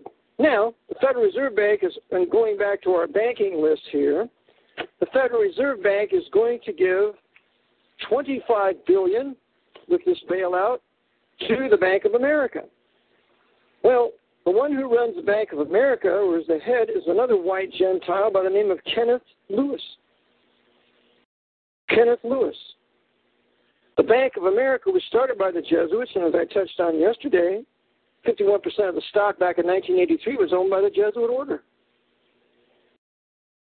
And the buyout of Countrywide Financial was orchestrated through two Roman Catholics, because the head of Countrywide at the time was Angelo Mazzilio. And Angelo Mazzilio is a Roman Catholic Italian-American. That's what they call themselves, Italian-Americans. They can't be called Americans now, you know. You got to be, if you're Roman Catholic, you got to hyphenate your race. I can't call myself a Swedish American or an English American or a Welsh American. You have to call yourself an Irish American, right? That means you're Catholic. I watched the Philadelphia parade on Columbus Day, and you got all those Italian Catholics, Italian Americans waving their Italian flag. If you love Italy so much, go back to Italy. If you love Puerto Rico so much, go back to Puerto Rico. If you love Mexico so much, go back to Mexico. Don't wave that stinking flag in my face. It has nothing to do with me. It has nothing to do with America. And it's an abomination, and it ought to be illegal. Continuing on now, we have collusion between that Jesuit-trained Chris Dodd and as a friend of Angelo when he got a sweetheart deal, and McCain's even been talking about that. But you see, McCain and Chris Dodd are good brother Jesuit coadjutors. So Angelo Mazzilio and Kenneth D. Lewis worked together, I believe in collusion, to bring about that sweetheart deal when they bought up Countrywide mortgages. So now the Jesuits own and control all those mortgages through their Bank of America. Don't you like it now? Isn't that just wonderful that they control all this real estate? Well, on top of that, they also purchased Merrill Lynch. Merrill Lynch was known as the Catholic house on Wall Street up until 1970. Isn't it interesting that the Bank of America would bail out Merrill Lynch, but they wouldn't bail out Lehman Brothers? Because you see, Lehman Brothers was run by a Jew, even though he was serving the Pope, but there were many Jewish holdings within Lehman Brothers, and so there are many financially broken Jews now as a result of the crash of Lehman Brothers, and that's just what the Jesuits wanted. Lehman Brothers was the Jewish house. Merrill Lynch was the Catholic house. They saved the Catholic house and allowed the Jewish house to go down. What is this? It's the Council of Trent on Wall Street. Continuing. They also, John A. Thain now is, they purchased not only Merrill Lynch, they purchased Nations Bank in 1998, Fleet Boston in 2004, MBNA in 2005, LaSalle Bank in 2007. The Jesuits, through their Bank of America, have been buying up everything. And the two big houses allowed to fail, Lehman Brothers, run by a Jew, Richard Fuld, and the other one, a bank, Washington Mutual, run by another Jew, Alan H. Fishman. And so now the Jesuits, they can begin to blame certain Jews for this whole collapse. Isn't that nice? Do you see how they work, my white brothers? Only a brilliant, devious white mind can work like this. That's why it takes righteous white men to resist these wicked, sinful white men. Will you join me? You trust the Lord? Okay, now, that's Bank of America. That's the fourth big bank. The fifth one is Citigroup. Citigroup was built by a Jew, Sanford I. Wheel. But I believe it was taken over by the Knights in 2002. Today it's headed by a German British citizen. He has a dual citizenship in Germany and England. And it's Sir Winfried Franz Wilken Bischoff. Sir Bischoff. Isn't that nice? He's a foreigner running Citigroup. They're going to get $25 billion of our money. How nice. But the grab we really need to look at is this Charles O. Prince III. Charles O. Prince III. Let's take a look. Charles O. Prince III was, he succeeded Sandy Wheel as CEO of the firm in 2003 and as the chairman of the board 2006. Who is this Charles Prince? I wonder if he's any relation to Eric Prince of Blackwater. Maybe somebody could find that out for me. It says down here in history, Charles O. Prince III was born in California in 1950, went to UCLA, University of Southern California, for his bachelor's degree and master's degree in Juris Doctor. He continued his education, going on to receive a master's of law degree from Georgetown University. There he is. Jesuit Georgetown. So here we have another Jesuit coadjutor intimately involved in having headed Citigroup, now headed by this German foreigner, and they're going to get $25 billion. Another white Gentile. The next white Gentile, Wells Fargo. Wells Fargo is headed by a white Gentile named John Stump, and the chairman, his name is Dick Kavanovich, another white Gentile. So we got two white Gentiles, probably Roman Catholic, heading Wells Fargo, because Wells Fargo is out of San Francisco, and the Jesuits have ruled San Francisco since 1950, or 1850, pardon me, according to Father Charles Chiniquy in his great book, 50 Years in the Church of Rome. And I quoted in my book, Vatican Assassins. But here we have two white Gentiles, John Stump and Dick Kavanovich, running Wells Fargo. And what does Wells Fargo do? Well, Wells Fargo purchases Wachovia. And now they're huge. That means every Wachovia bank in Pennsylvania is all run by Wells Fargo. And now Wells Fargo has a sweetheart deal with Bank of America to work together in financial transactions. And by the way, Wells Fargo is getting $25 billion too. Just give all your money to the Pope.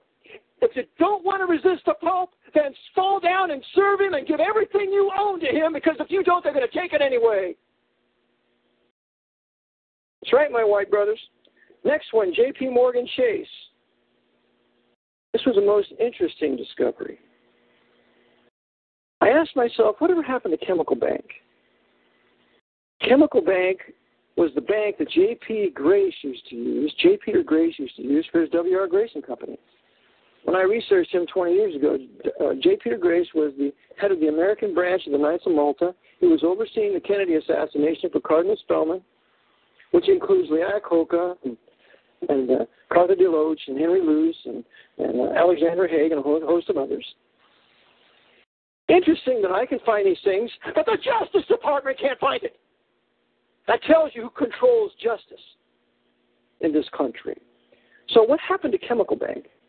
By the way, the head of J.P. Morgan Chase today is James Damone, and he is CEO, another white Gentile.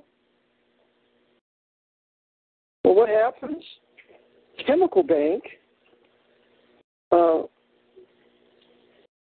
by the way, J.P. Morgan has in the past been headed by a Jesuit. And that Jesuit's name is Chris Lowney, and one-time managing director of American financial giant J.P. Morgan. The former Jesuit himself and graduate of the Jesuit Fordham University of New York, Lowney explained how each of the virtues can be applied to today's management. Pardon me, this type is so small I can hardly read it. But here we have Chris Lowney. He was a Jesuit, and he headed J.P. Morgan Bank. You see how the Jesuits run J.P. Morgan? And just find him on the web. It's under Catholic Education, Light of Truth. And look under Chris Lowney, Lowney. Another stinking Jesuit running the big banks. Well, what happened with Chemical Bank? Chemical Bank was run by the Knights of Malta, and in 1986 it acquired Texas Commerce Bank. At the end of 1991 it acquired Manufacturers Hanover Corporation. 1996 Chemical acquired Chase Manhattan Corporation, and continued under the Chase name until acquiring J.P. Morgan & Company in December 2000 to form J.P. Morgan Chase & Company. Throughout all these acquisitions, Chemical's original management team remained in charge of both the bank and its private investment group, J.P. Morgan Partners, until acquiring Bank One in 2004.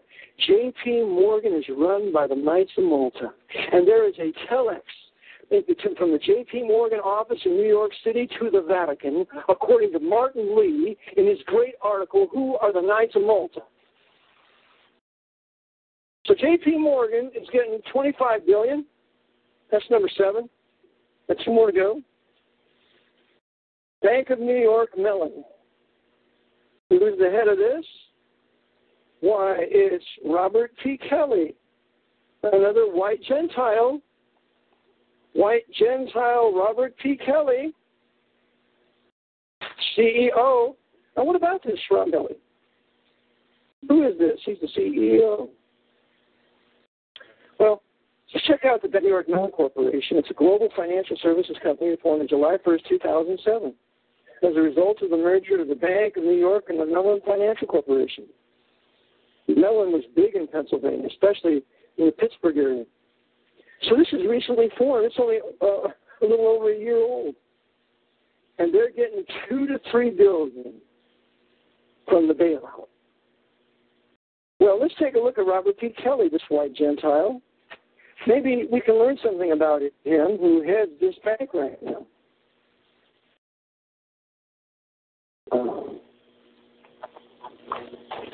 Robert Kelly, Bob P. Kelly, born in 1954, CEO of the Bank of New York Mellon. Robert Kelly grew up in Nova Scotia and went to St. Mary's University in Halifax. Does that ring a bell with some of you? St. Mary's University in Halifax is a Jesuit university. Do you know who contributed millions of dollars to that university? And Lewis Mortimer Bloomfield. Bernard Bloomfield and Lewis Mortimer Bloomfield. 2 Jews, racial Jews, who converted to Catholicism, became Knights of Malta. They financed that Jesuit institution, and they also were financing the Pope's David Ben-Gurion in Israel, in the Pope's Latin Kingdom of Jerusalem. All of this at a St. Mary's University in Nova Scotia, Halifax. After getting an MBA in Cass Business School, he spent 19 years in Toronto Dominion Bank. He joined First Union as Chief Financial Officer in 2000, played a key role in its merger with Wachovia. So here now the Jesuits merging First Union with Wachovia, and then they're going to merge Wachovia with Wells Fargo. And Bill O'Reilly isn't telling us about this on Fox News, is he? Nor is Keith Olbermann, those sinners. Or Chris Matthews, that Jesuit. He then moved to Mellon Financial in February 2006 and sold to the Bank of New York within a year. He is the CEO of the new merged entity. This is a Jesuit, Robert Kelly, who is the head CEO of the Bank of New York Mellon, another white Gentile. Number 9, State Street Corporation. They're getting $2 to $3 billion. Who's the CEO? Ronald Logue, Logue, another white Gentile. And what can we find out about Ronald Logue, Logue, the CEO and chairman of State Street Corporation? Well, if we go to Wikipedia, even they'll tell us that Ronald Logue was trained by Jesuits at one of their colleges. And the college that he was trained at was Boston College. Ronald Logue is another Jesuit temple coadjutor trained by the Jesuits at Boston College, and he is also on the board of directors of the Federal Reserve Bank of Boston. In fact, there is a Federal Reserve Bank of Boston, Federal Reserve Bank of New York City, Federal Reserve Bank of St. Louis, Federal Reserve Bank of San Francisco, every one of them Jesuit cities with Jesuit universities, Federal Reserve Bank of Chicago, Federal Reserve Bank of New Orleans, all with Jesuit universities in those cities. Every one of them. And they're getting $2 to $3 billion. So these 9 banks that are getting money as a result of this bailout, every one of them has been run by white Gentiles except one, and he is a Pope's Jew, a member of the CFR. So let's dispel this nonsense that the Jews run the banking system in Wall Street. Wall Street is the Pope's. It belongs to his Knights of Malta, high-level Freemasons, overseen by the Archbishop of New York, that same sinner who brought down the World Trade Center on 9/11, that same sinner who has orchestrated this financial crash so that they can nationalize our banks, and the government controlled by the Pope can control every one of our assets, real and personal. This is Brother Eric John Phelps, Biblical Truth and History and Prophecy. Thank you for tuning in today. I trust this was informative. I have a book, Vatican Assassins, Wounded in the House of My Friends. All right. Well, that was, like you said, that's Eric John Phelps, the author of Vatican Assassins, and you can find him on First Amendment Radio. And it's, I don't know. I think it's a sign of the times and how tragic our situation is when it takes a white supremacist to tell us the truth. I guess gives you an idea of how absolutely corrupt the actual church is, how hopeless the whole situation is. And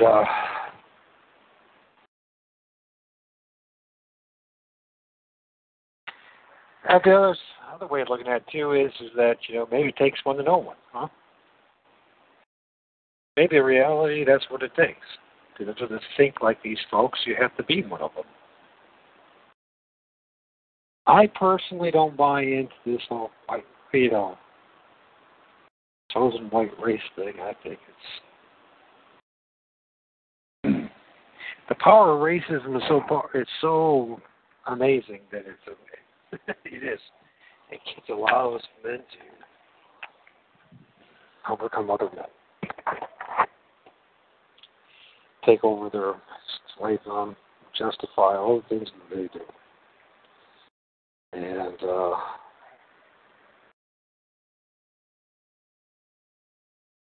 yeah, what do I say? Well, the thing I can say is that when you look at what he actually has to say about the structure of the banking system in this world, it is run by a bunch of white Gentiles, and their affiliations with Jesuits is overwhelming. And there you go. And it goes along with the Word of God. God told us this is what would happen, and there's not much you can do about it.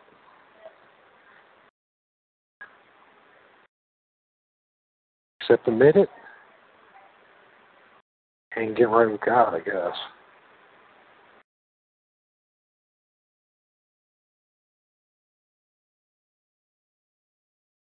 Takes one to know one, that's all I gotta say. Anyways, God bless, take care.